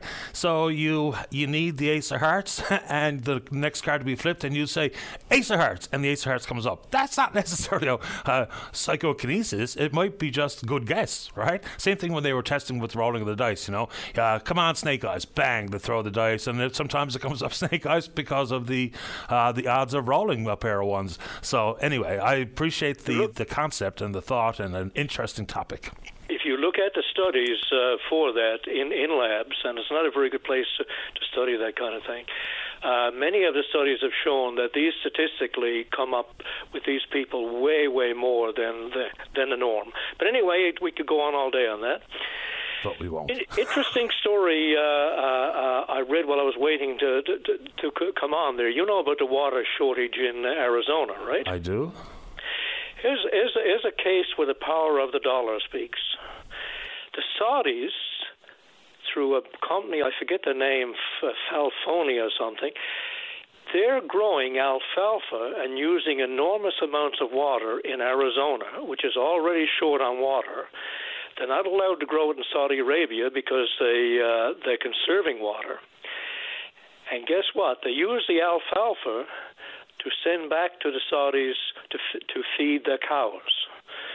Now, if you want to see insanity at work, can you imagine in Newfoundland if we were begging for water, that a major company would come in and buy up land and use the water and send it back to their country for cows? But anyway, I thought it was the heights of insanity. But well, parts of the southern United States are as dry as a bone.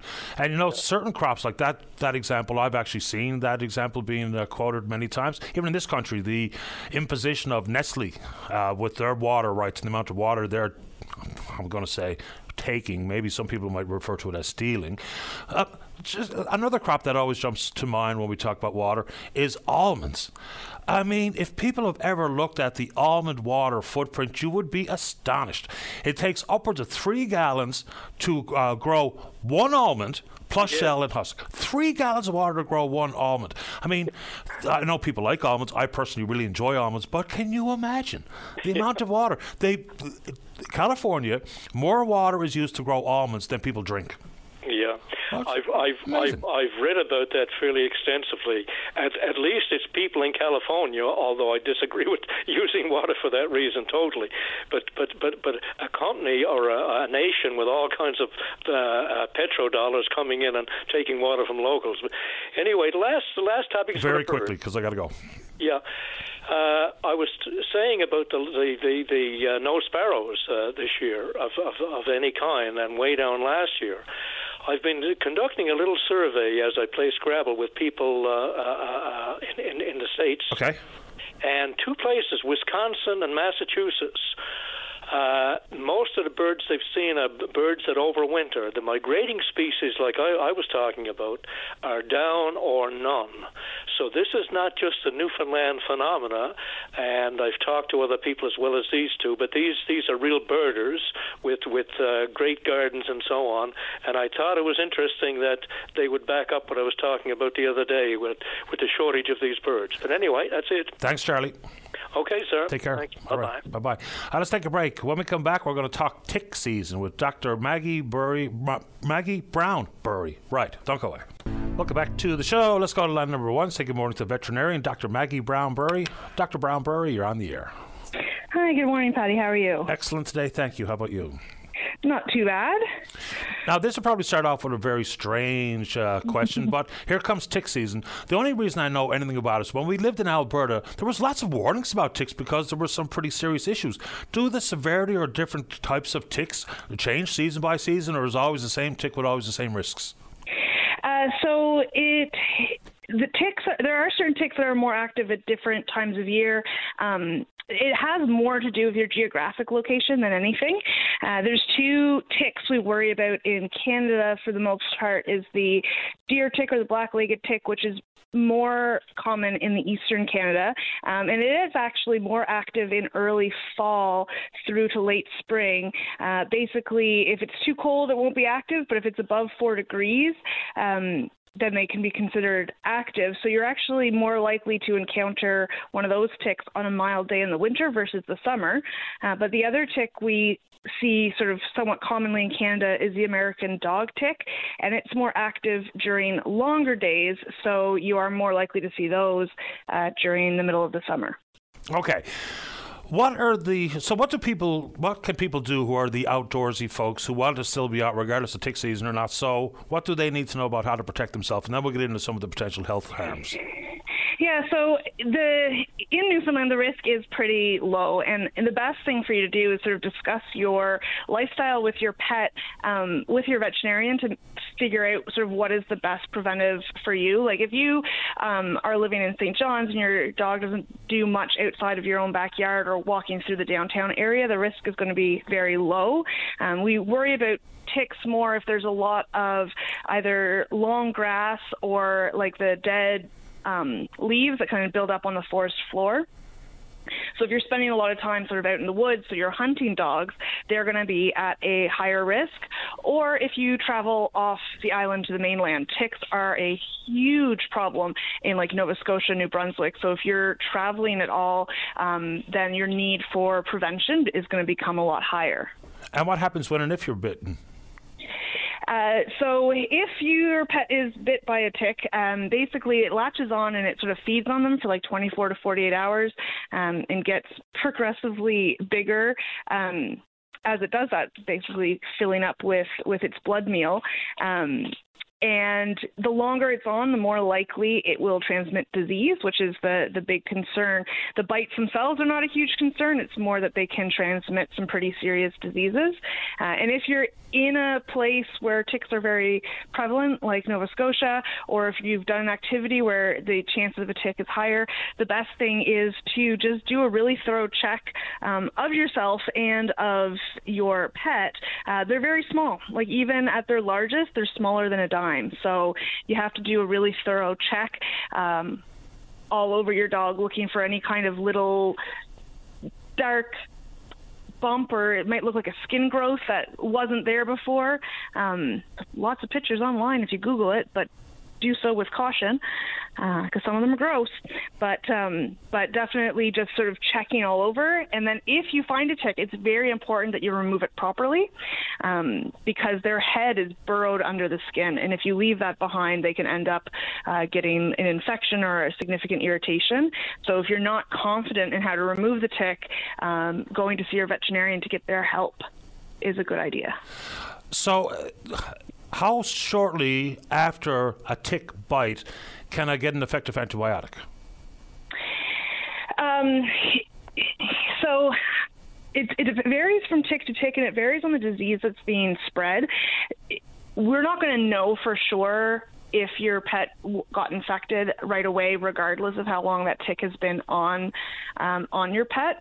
So the recommendation is if a tick was latched onto your pet, especially if it was engorged, suggesting that it had been there for a while, is you get a blood test screening for Lyme disease and a couple other common tick-borne diseases 14 days after the tick was removed, because that will ensure that anything that was going to develop has developed. It's a simple blood test. A lot of clinics can do it in hospitals, so you'll get the answer sort of within 24 hours if you have to be concerned. If you were recently traveling or this is a puppy, I will say like the vast majority of ticks that I've seen on dogs have been either puppies or rescue dogs that people have brought in from the southern U.S. Or dogs that recently joined the family on a trip to the mainland. So if you come from an area where there's a lot more concern about disease, we may put them on preventive antibiotics just because the risk is higher. But it does take 14 days before we can reliably test for the disease. So people would be familiar with Lyme disease. You say there are other issues. I can't remember the name of one, but this was once again an Alberta-based story, and whatever disease that the dog got caused these incredible seizures and consequently was the end of the dog's life. So what other diseases are possible with ticks? Oh, my goodness. So I struggle with the pronunciation of some of them, but basically some of them do affect the nervous system, causing tick-borne encephalitis, which is when you have inflammation in the brain, which can cause seizures. There is Lyme disease is a big one. Yeah, Ehrlichiosis is another one that we test with that bedside test. And of course, there's also the issue where Lyme disease can be very ambiguous kind of disease. There's lots of stories about people having Lyme disease and it being a very long time before they get accurately diagnosed, because it just can kind of just cause them to be lethargic and just not really wanting to move. It can cause them to have what's called a shifting lameness, meaning like their one leg seems to be sore, but then the next time you're checking, it's a different leg that seems to be sore. They might have a fever. And all of those things are not specific to Lyme disease, right? So that's why if your pet is sort of sick in a way that we're having a hard time explaining, even if they haven't had a tick on them, your veterinarian is going to want to check them for tick-borne diseases just to make sure that's not what we're dealing with. My poor old brain. I'm just trying to think. I don't know. It has nothing to do with anything. But the dog, I think it had something to do with the geography of the province. But I think it was called spotted fever, if I'm not mistaken. The Rocky Mountain spotted There you go. fever. All right. Yeah. Boy, I'm struggling here. Yes. Although that was don't worry. 30 years ago. I forgot all about that one until you started to say spotted fever. So, yeah. Okay. And that's not one that we see over here as much. Lyme disease is the one we worry about the most on the East Coast. Fair enough. And very quickly before I let you go and get to the news, are there more common spots than not on my pet for a tick to burrow in, whether it be on the paws or behind the ears or something like that? If you just sort of think about the fact that the ticks are sort of on the grass or in the leaf cover on the ground, and your dog is walking through the area, they are more likely to be sort of on the underside of the dog. That being said, most of the ticks that I've removed have actually been on the head of the dog, so it might be the dog sort of sniffing around and shoving their face in. Obviously, it's going to be much easier to find them if your dog has a low or a short hair coat. If your dog has a really heavy hair coat, it's more likely to be in the areas where their fur is thinner, because the tick is able to get to the skin more easily. Really appreciate the time, Dr. Brown-Burry. Thank you. You're welcome. Have a good day. You too. Take care. Bye-bye. Bye. As veterinarian Dr. Maggie Brown-Burry, so beware, especially, I guess, as she mentioned, in other parts of Atlantic Canada, much worse and much different scene for ticks and the implications they can have for your pet. Anyway, let's take a break. When we come back, plenty of time left. The topic, entirely up to you. Don't go away. Nutrition, exercise, keeping the cold at bay. Whatever keeps you feeling great, the Wellness and Healthy Lifestyle Show on your VOCM. Welcome back to the program. Let's go line number one. Dominic, you're on the air. How you doing? I'm doing okay. How about you? My name is Dominic. Listen, I call you because I'm in the correctional system of Bishop Hall. Okay. And I want to mention about the fact, like, we got a food supplier actually not following, like the guideline of the portions and also, like, the diets we're supposed to get for more than 2 years now, apparently. And that person is actually supplying the correctional system and get paid for it. And she actually delivery 40% to 50% less than what she should, really supply the jail for. So my real question is then we going to get reimbursed for that, or we just, pay for a certain, like service, then actually we don't get back? How would someone get reimbursed? What do you mean? The inmates? I mean, like, they're going to call that a fraud, or because, I mean, if you buy a kilo of rice for like $10 and you receive like 500 grams of it, would you consider it like you get what you pay for? Of course. So my question would be, so who's paying? The correctional system must be paying the bill, not the individual inmate, or am I missing something?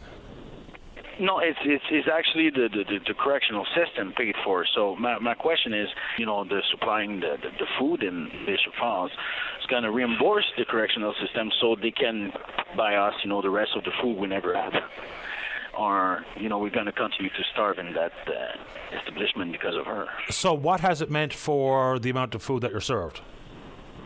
So the amount of food, like example, we say we're supposed to have like 175 grams of yogurt, 250 ml of fruit cane, and we're going to say a normal amount of eggs, like we're going to say 2 egg burrito example, we're going to have the half of that. And even sometime, if we talk about the fruit in himself, we will receive like a content more than less than 75 ml of it, or we're going to receive 100 grams of yogurt then. My real question is why that can be possible to pay for a service that we don't receive. If, the citizen of Newfoundland is going to pay for feeding those inmates, and they're going to get ripped off for more than 50% of the order. That's kind of a bit, I don't get it, I mean, like, I've never been in a situation where I have to buy a service or a product and I receive the half of the order. Yeah, I didn't know this was happening, so I can try to do some follow-up. How long have you been in Bishop's Falls? For a month now, and I talked with the authority of the establishment, and they do their best, and it's not them. It's actually the way that the contract are actually give by the government to the people in the private companies. So that's mean the assistant superintendent of the correctional system cannot do anything about it because it's over him. So it's not even the people in the jail because they think it's awful too, you know what I mean? Like, they see that every day and they're like, we don't understand how we cannot fix that because it's just, you know, like basic, you know, things. You need to give food and a bed and that's it pretty much, you know what I mean? Like, it's not going more further than that. Yeah, so I mean, I'll do some follow-up as to who let the contract, how it's different from the past contracts for the provision of foodstuffs. I guess this extends throughout the entire correctional system, not just Bishop's Falls, or do you happen to know? And she got the contract for more than 2 years. Now her contract is past due for more than three months, and she still have the contract because she probably got a clothes like she have to supply until they find somebody else. But in the meantime, what I'm thinking is the Justice Ministry probably don't offer enough money to make people take that contract. You know what I mean? How long more are you going to be in? I don't know. I still don't have my disclosure after 9 months. I'll do some follow-up on this, Dominic. I didn't know that it was happening, so I appreciate the info. Thank you so much. Take good care. All right, bye-bye. And I saw it just float across the corner of my eye, on the corner of my screen, about asking what he's in for. Nah. Let's go. Line number 3. Caller, you're on the air. Line number 3. Hello? Hello. Hello? Yes, ma'am. You are on the air. Hi. Hi. Hi. This is Carol. I'm calling concerning my son and my grandson are living with me now for 2.5 years, and their stepdad. He's 48. My grandson is 15. I don't know if anybody else is having the same problems. We've been trying to get him with Newfoundland Labrador housing. He has been approved. 2.5 years. Okay. Still nothing. My grandson is sleeping in the same room with him in the same bed. He needs his own space. I'm after trying everything. We go out with different companies looking at apartments. About 20 more people after looking, and he never gets a look in on any of those apartments. My grandson has ADHD and Trex. And he really needs his own place, and I don't know who else to turn to. I've turned to our MHA down here. His secretary is excellent, but I just can't get nowhere with it. So, I mean, he needs a home. Yeah, the wait list to get into Newfoundland Labrador housing is really quite long. How long since the approval has been in place? 2 years now. 2 years. Yeah, and his furniture is in storage now over 2 years since he came with me, lived 2.5 years ago. And that's in there 2 years in storage, that trying to pay $200 a month so he don't lose his furniture. You know, it's just so hard. And it's not easy for him. He's 40. He got a subsidy from housing to help him to find a place. We went down to that place in Rollins Cross. Still nothing. They put his hopes up. Yes, we get you a place. And here it is now months later and still nothing. The place is Rollins Cross. Are you talking about Stella Circle? Yeah, we've been down there and we filled out applications for co-op housing, and it's amazing. I just can't, like, how long that there's houses. I've been up on McLeod Place looking. There's 3 up there or 2 up there vacant. And they've been there like it now for months, and nobody doing anything with them for people to have a home. Number 21 is one, and I even called housing about 21, see if they could get it done. Some people need homes. And so he needs simply a 2-bedroom unit. 2-bedroom unit, that's all he needs for him and his 15-year-old son. And, I mean, it gets to a point when you're living with your parents and your stepfather, it's not easy. My nerves are gone. I mean, I'm working now 54 years, and it's so hard trying to find him a home to live in. Is your son also working? No, my son right now is on social services. He was. He's on social services right now. He has a fractured tibia that he done 2 months ago, and he's still recovering from that. But he is on social services. He has seen a doctor about all these things that happened over the years with him, that he's a good guy. His son is super. But just can't seem to get in housing. So the two you said that you know were vacant, are they vacant because there's repairs required? That's probably why.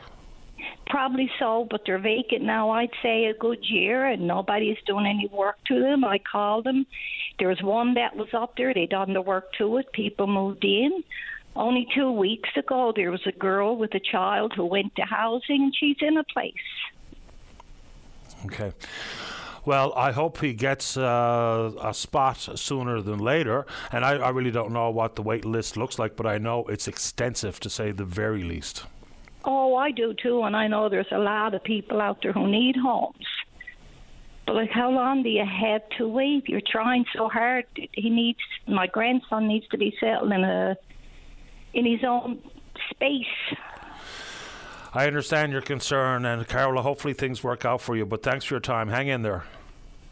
Okay, thank you. You're welcome. So there's no one you can put me on to the call? Well, if you've gone through the minister's office, that would be the only place to really put somebody. I mean, housing directly, but Minister Abbott responsible for Newfoundland Labrador housing. If you've gone down that path, that's probably going right to the top of the food chain. So other than that, I wouldn't know what to tell you. So would you have Minister Abbott's phone number that I could call? I can get that for you, no problem. Hold on a second. Please. So, let me check. There we go. And let's see here. It should come up pretty quick. His constituency office number is 729 37 Yes. 09. 09. Yep. Thank you very much. Good luck. Take care. Okay. All right. Bye-bye. Let's take a break. When we come back, we're talking about the pedestrian mall and whatever else you want to talk about. Don't go away. Welcome back to the program. Let's go to line number 4. Say good morning to the owner-operator of the Sprout Restaurant. That's Elizabeth Mysick. Good morning, Elizabeth. You're on the air. Hi, how you doing? Doing all right. You? Good. All right, first off, before we get going, the bravocado on spelt or the beet salad, delicious. Okay, let's talk a little pedestrian mall. You know, it has been a boon for some of the businesses, not all, on Water Street when it opens up. I personally really enjoy it. But, of course, the businesses on Duckworth Street feel very much left out. What do you have to say? So I guess our issue is that we're trying to get some support from the city. We tried in 2021 to be included in the mall. That didn't work out for us. So we're trying to get them to make good on some other offers they made to support us. Previously, they had offered us an art market. They had offered us an investment in marketing strategies specifically for Duckworth to try to extend some of the success of the mall up to us. They had offered us improved signage. But so far, none of those things have happened. And while none of those things have happened, about 15 businesses on Duckworth Street have permanently closed or left the area. Our voice is quieter now than ever. A lot of the businesses that were working with us in 2021 to try to get the city to support us as well, they've closed, they've left, so their voices are not added to our cause. So Duckworth is sort of quietly disappearing before your eyes. If you take a walk down it, there's maybe 15 for sale signs, a bunch of abandoned storefronts with graffiti. When the city made the mall, they said their goal, their mandate, was to ensure the downtown pedestrian mall encapsulates and is good for everyone in the greater downtown area. But it couldn't be farther from happening right now. So while businesses on Duckworth Street do support the mall, it's lovely, it's beautiful, it's great for Water Street, we are not being supported by it as the city promised us we were. And they've sort of changed their tune from trying to help us and work with us in 2020 and 2021. Now they're saying that's not their responsibility. It's not their job. They never offered us any investment in marketing. It's not their job to spend money on us. It's not their job to spend tax money ensuring the success of private businesses, even though it could be argued that's what they're doing with the mall. So we're trying to get them to take some responsibility. They're trying to shove that responsibility off onto downtown St. John's. But they used to want to work with us and help us. So I'm really hoping we can get them to change their tune back to wanting to collaborate, wanting to support all of downtown instead of just being okay with half of it silently disappearing. Yeah, some of it disappearing, including my friends Robbie and Dana at Get Stuffed, which is terrible. After 17 years, I think they were in business. So what does support look like? I don't know if the right phrase is what does adequate support look like, but what What do you think can be done? I think the thought of maybe having a pedestrian mall on both Duckworth and Water might be a logistical concern for some, but what are you looking for specifically? That's not possible. We did try that in 2021, and it was a big disaster. So we are not looking for anything like that. We're not trying for anything so ambitious. Now, we're just looking for things that they already offered us. So they had offered us improved signage. They said they'd put signs, and that would help people on Water Street know about the businesses on Duckworth. But the signs that they came up with said explore more downtown, and they said restaurants, retail, and they had arrows pointing in every single direction. So I have been trying for 2 years to try to get them to put some map signs down in the mall, like a mall directory, so that you can look at that sign and know, oh, hey, there is a record store on Duckworth. There is the only Filipino restaurant, the only Afghan restaurant downtown on this street, the only 2 vegetarian restaurants, lots of specific other unique businesses that I might like to check out. So signs that actually contain some information would be really helpful for the businesses on Duckworth Street so that people on Water Street would have a reason to come see us. Like if you put a sign that says there's more to downtown or there's restaurants up that way, well, why would you go check that out? There's a bunch of restaurants right here.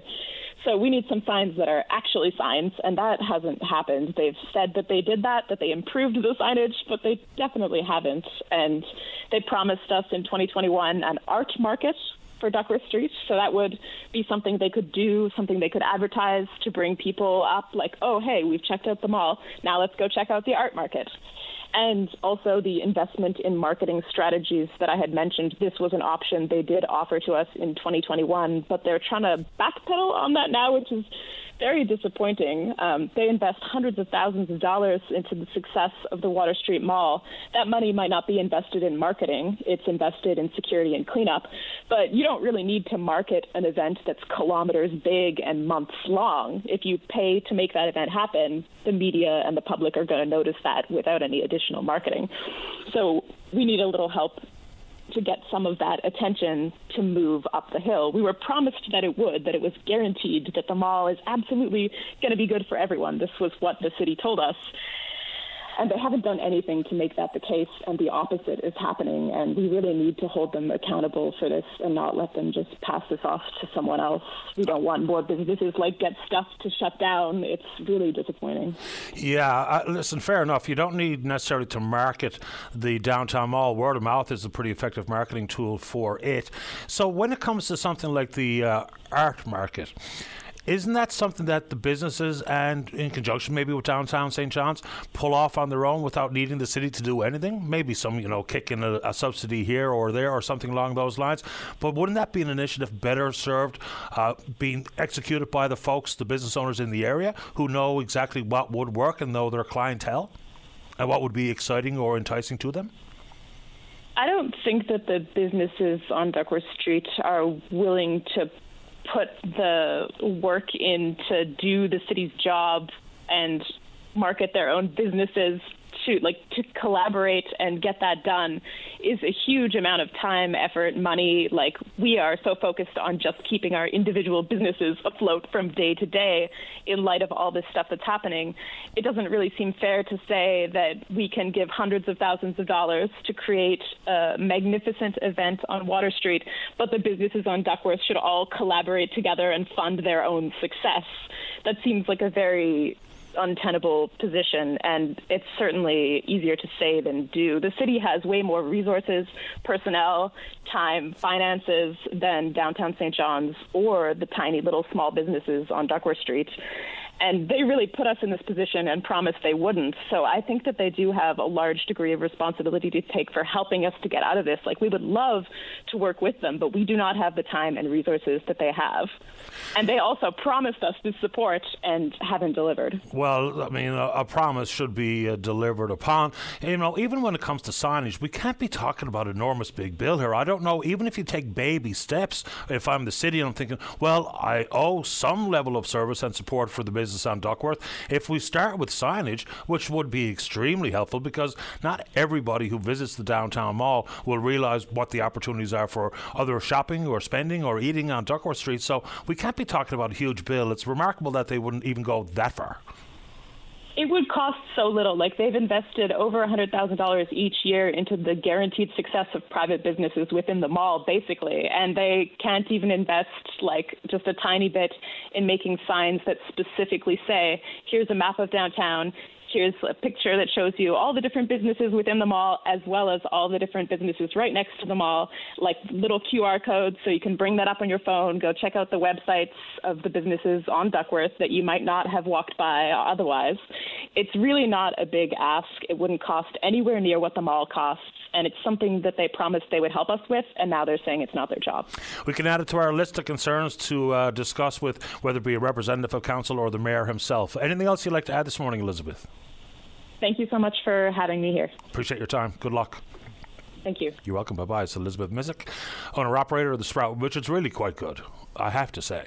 Let's go to line number 5. Terry, you're on the air. Good morning, Paddy. Morning. Paddy, I want to talk to you about two things, but if I could. One is, yesterday, my boat, Atlantic Bluefin 2, had a crew member on her got seriously injured while fishing, and the Coast Guard airlifted him off the vessel and brought him into Cornerbrook Hospital, and now a day after that he was airlifted to St. John's for reconstructive surgery. I guess the best way I can describe it. Bad banging up. I just want to throw the bouquet of roses by to our Canadian Coast Guard search and rescue, to both the icebreaker division, because 2 icebreakers were dispatched from up in the Strait of Belle Isle because he was fishing shrimp then off southern Labrador, because the chopper, the Cormorant chopper, could not get out of Gander at the time. This was like 3 or 4 o'clock in the morning because of freezing rain. But a couple hours after the chopper did manage to get out, the icebreakers were called off, and they went out, of course, and lowered their SAR technicians and paramedics down on the deck of the boat, got the crew member stabilized, and brought them into Cornerbrook, and they got them patched up enough to airlift them to St. John's. And I just want to thank our Canadian Coast Guard for that, and for their professionalism, and to thank God that we have them. And on behalf of me and my son, who's the skipper on the boat, and the family of the injured crew member, I if the Canadian government, in my opinion, spent all of our tax dollars as wisely, or for such a valuable service as that Coast Guard search and rescue and icebreaking service, then I think we'd be very happy in this country. A blessing, and God bless the people that, because the Coast Guard is people, and those SAR technicians and those helicopter people, they put the value of their life aside to rescue other people, and they're just pure angels. I just want to say that, right? Oh, well, I'm glad it worked out the way it did for you, Terry, and you're right. They're highly trained professionals that they are. I will add to it. It's great that you were able to access it, and let's please get the federal government to wake up and put some additional search and rescue capacity in Labrador. I mean, just none. Ground search and rescue in place, but not even a fast rescue craft in Labrador is shameful. Exactly, and that's a big hole we got in our system that hopefully will get fixed. The people of Labrador certainly deserve it, and hopefully with time and enough pressure, the federal government will wake up and see that, right? Hope so. Now, the second, I'm sorry, I didn't mean to cut you off there. No, I was done. Go ahead. Okay. The second reason I called in is related to the current crab dispute, the tie-up.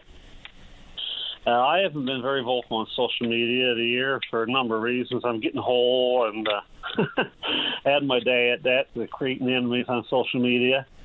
And I've been just more or less an observer, listening to it all or reading it all on the Jason Sullivan's Fisheries Forum, and also some on what I call regular Facebook, because I don't know what else called.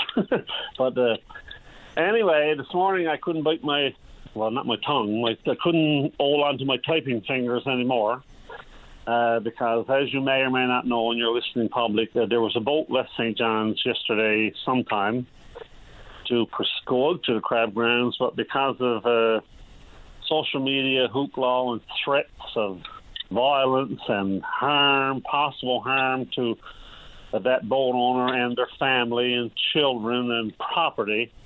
They instilled enough fear in the person that I think, to my list now, they called the boat back. And I went on Jason Sullivan's forum this morning to say I think that's gone too far. You know, we can't go threatening violence and harm to our fellow Newfoundlanders. I mean, they are fellow Newfoundlanders after all, no matter what your opinion is. And I said that I think it's time for, Jason Sullivan's keyboard warrior supporters and for Jason, because a lot of fishermen listen to Jason Sullivan, to tone their rhetoric back a bit and be more respectful. And, I said I support the tie-up or the goals of the tie-up. Whether they're attainable or not, I don't know. But I don't support this threats of violence, right? And they're not going to gain support by doing that. And, of course, he can't take criticism, so he booted me out of site for a second time. Well, I tell you what, people have sent me some screen grabs or screenshots, and some of it is pretty severe. Yeah, anyway. And I don't condone that, right? I mean, when you're advocating, and then Dale covered up by saying they didn't make a threat. Right, you'll never get them to admit they made a threat, right? But I mean that's all just smoke and mirrors, right? And anyway, I just want to say that this guy Jason Sullivan is, he ran for president of the FFAW earlier, and the FFAW disqualified him, and. I would not want to be a fisherman in this province if he ever became president of the FFAW, because the minute you go against his opinion, he'll do something against you, right? He can't take criticism. He's lacking something upstairs, right?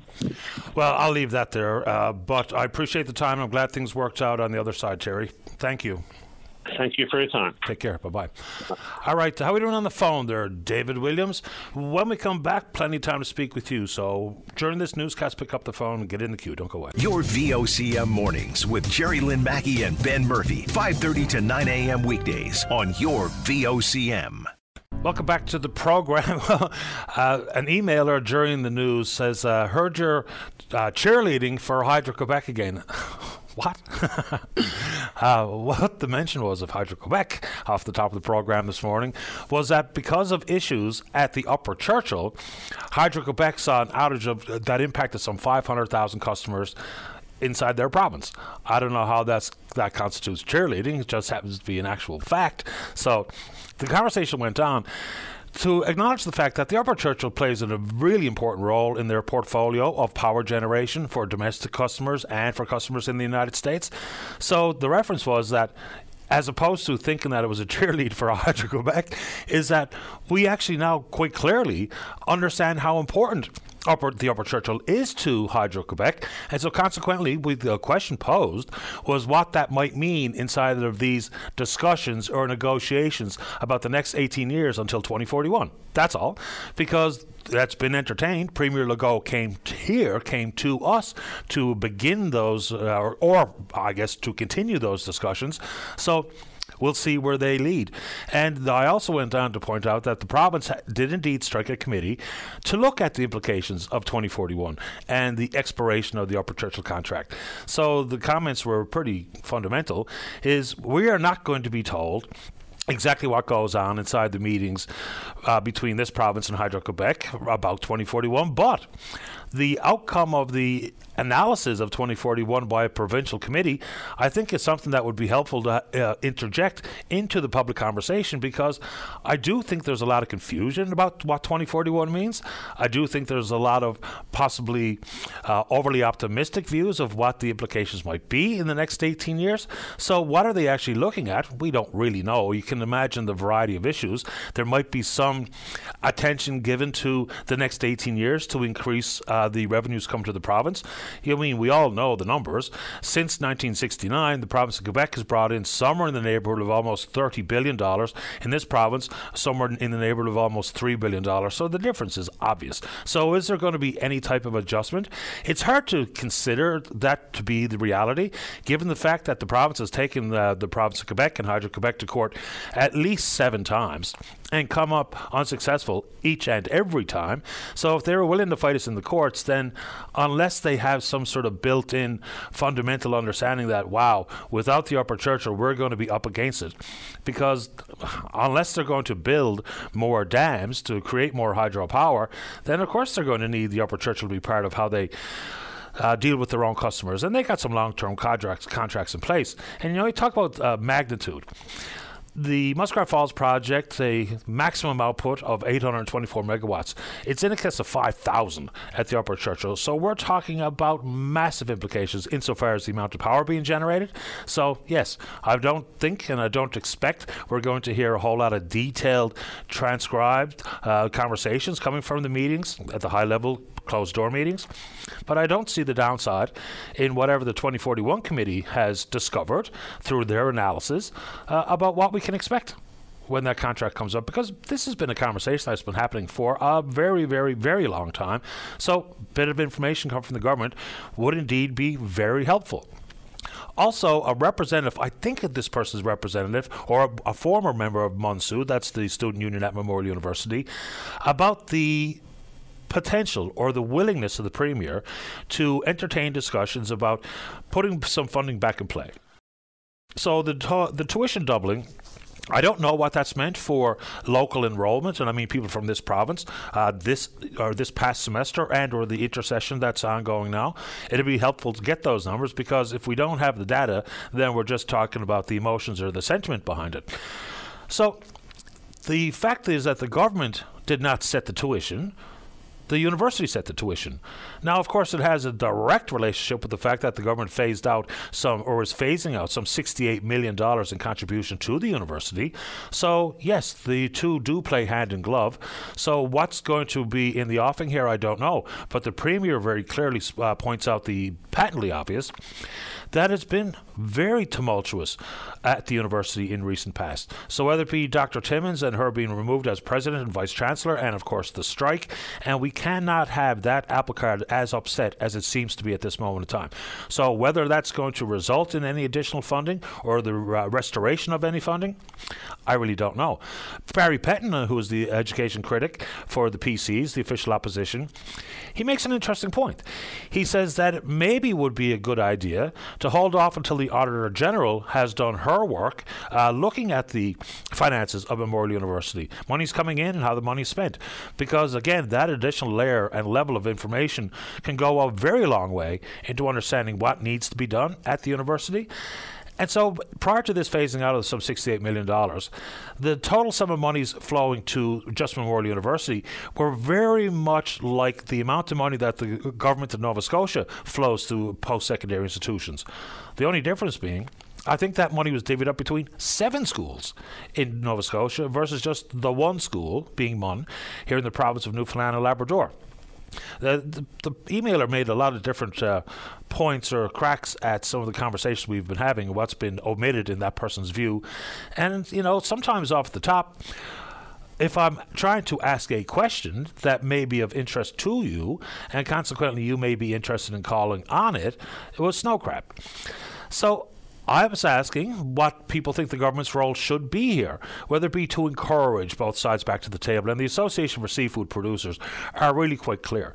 They are not going to renegotiate a price. It is what it is. They say the market is collapsing, there's a glut of inventory, and consequently they are not going to go for any less or any more than what they've already set the price at, $2.20. So they add additional numbers, and this just comes from the association itself. You can take it for what it's worth, or whether or not you think it's accurate or not, I'll leave that up to you.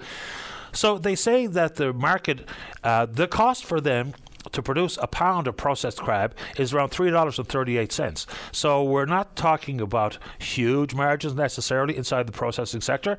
They also said that when the price was set at $2.20, market price was $5.75 US, so about $7.80 Canadian. Since the price has been set, the market has fallen to $4.80 US, or about $6.50 Canadian, and so you add that up against the $3.38, and that's where you'll find them staunchly digging in their heels.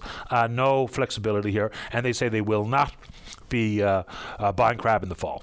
A variety of issues regarding the grading system and the quality of the crab at that time of the year. So my question was, what do people think the government could be doing here or should be doing? The immediate reaction was, well, allow for outside buyers to come in. And I mean, I've made mention of that, I don't know, dozens, maybe hundreds of times over the course of the years on the show. So yes, that would be one thing. And then the potential to ship crab out to other provinces where they're still only getting around $2.25 in Quebec, Nova Scotia, New Brunswick, and PEI. And then, you know, the whole concept of outside buyers and what have you, I get it. I mean, maximum value for raw material is pretty much standard business case across the board for most industries. But if you have such a groundswell of change, what do we do about the possibility that we could actually crush or crumble the processing sector that is here?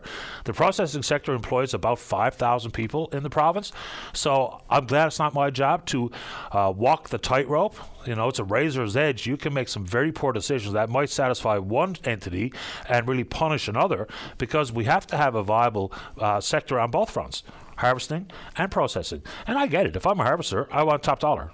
Well, why wouldn't you? That's what everyone's in business for, top dollar, right? Same with the processors. They want to make money. So where the solution is here, but I do know that even all of the annual rackets that we've heard in different species and their fishery, this one has a huge impact, probably the biggest issue and standoff that we've seen that I can recall.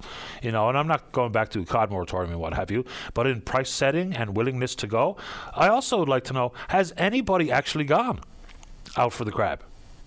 You know? And then there's reference to what's happening on the Facebook forum about threats and what have you. You know, these types of things inevitably get to this stage.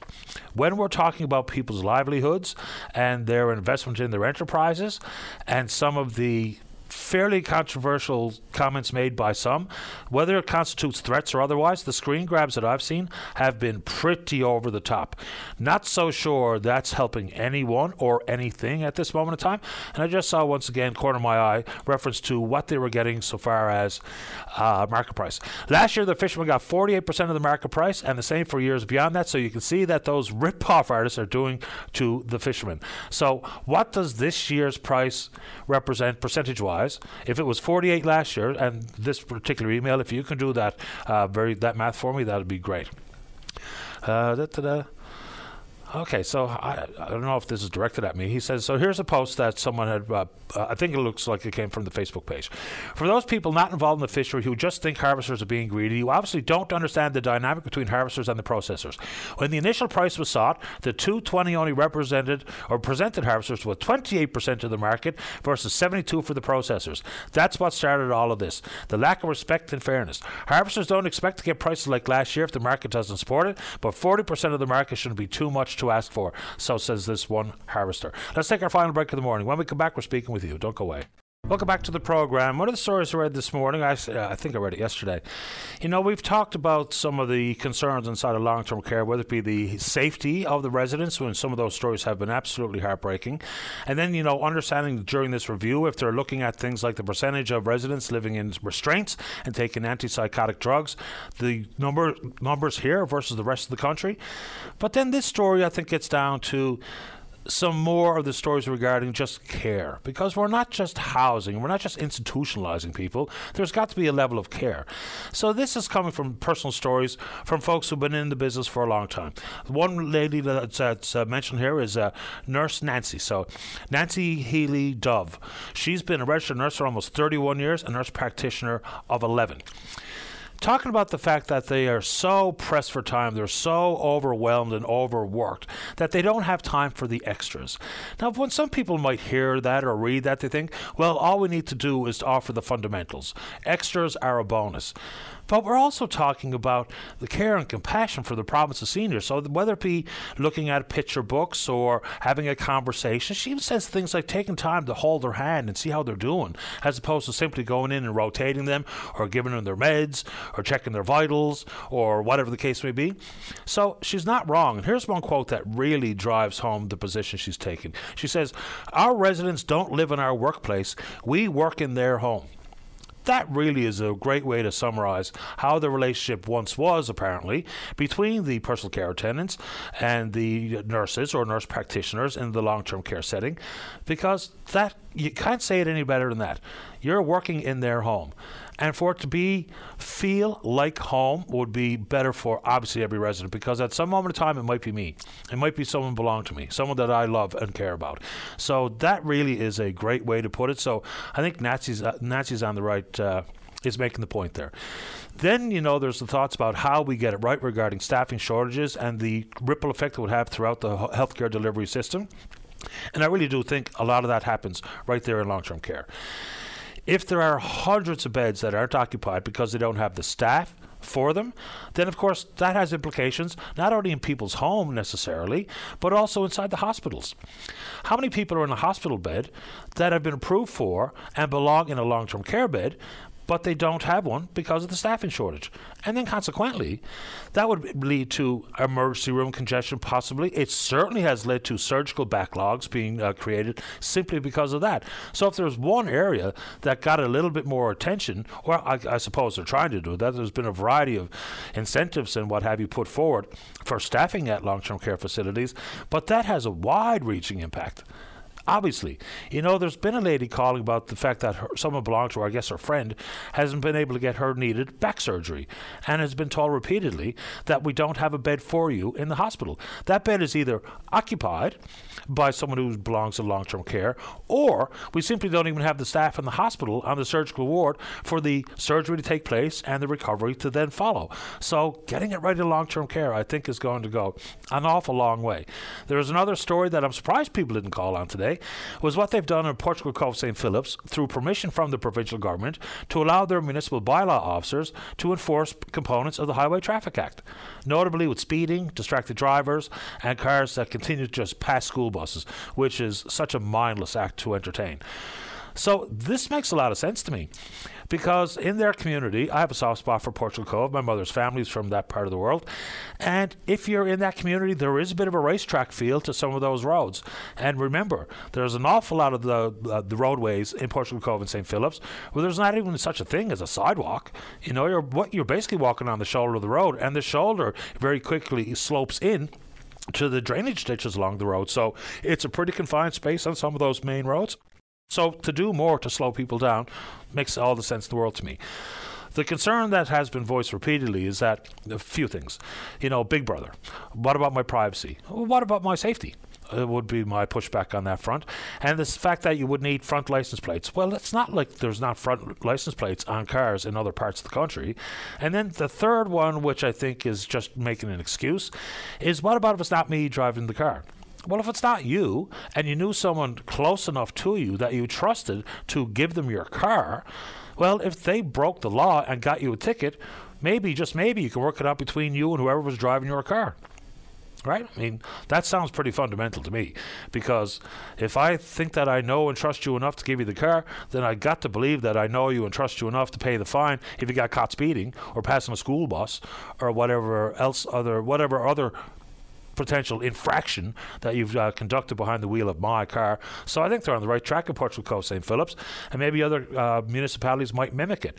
It does come with a certain level of risk. We're not really sure what additional training is being given to municipal bylaw officers to enforce traffic stops, but I think it makes sense, and I'm sure others do as well. Last check-in on the Twitter for the day, we're VOCM Openline. You can follow us there. Our email address is openline@vocm.com. And we will indeed pick up this conversation again tomorrow morning, right here on VOCM and Big Land FM's Open Line.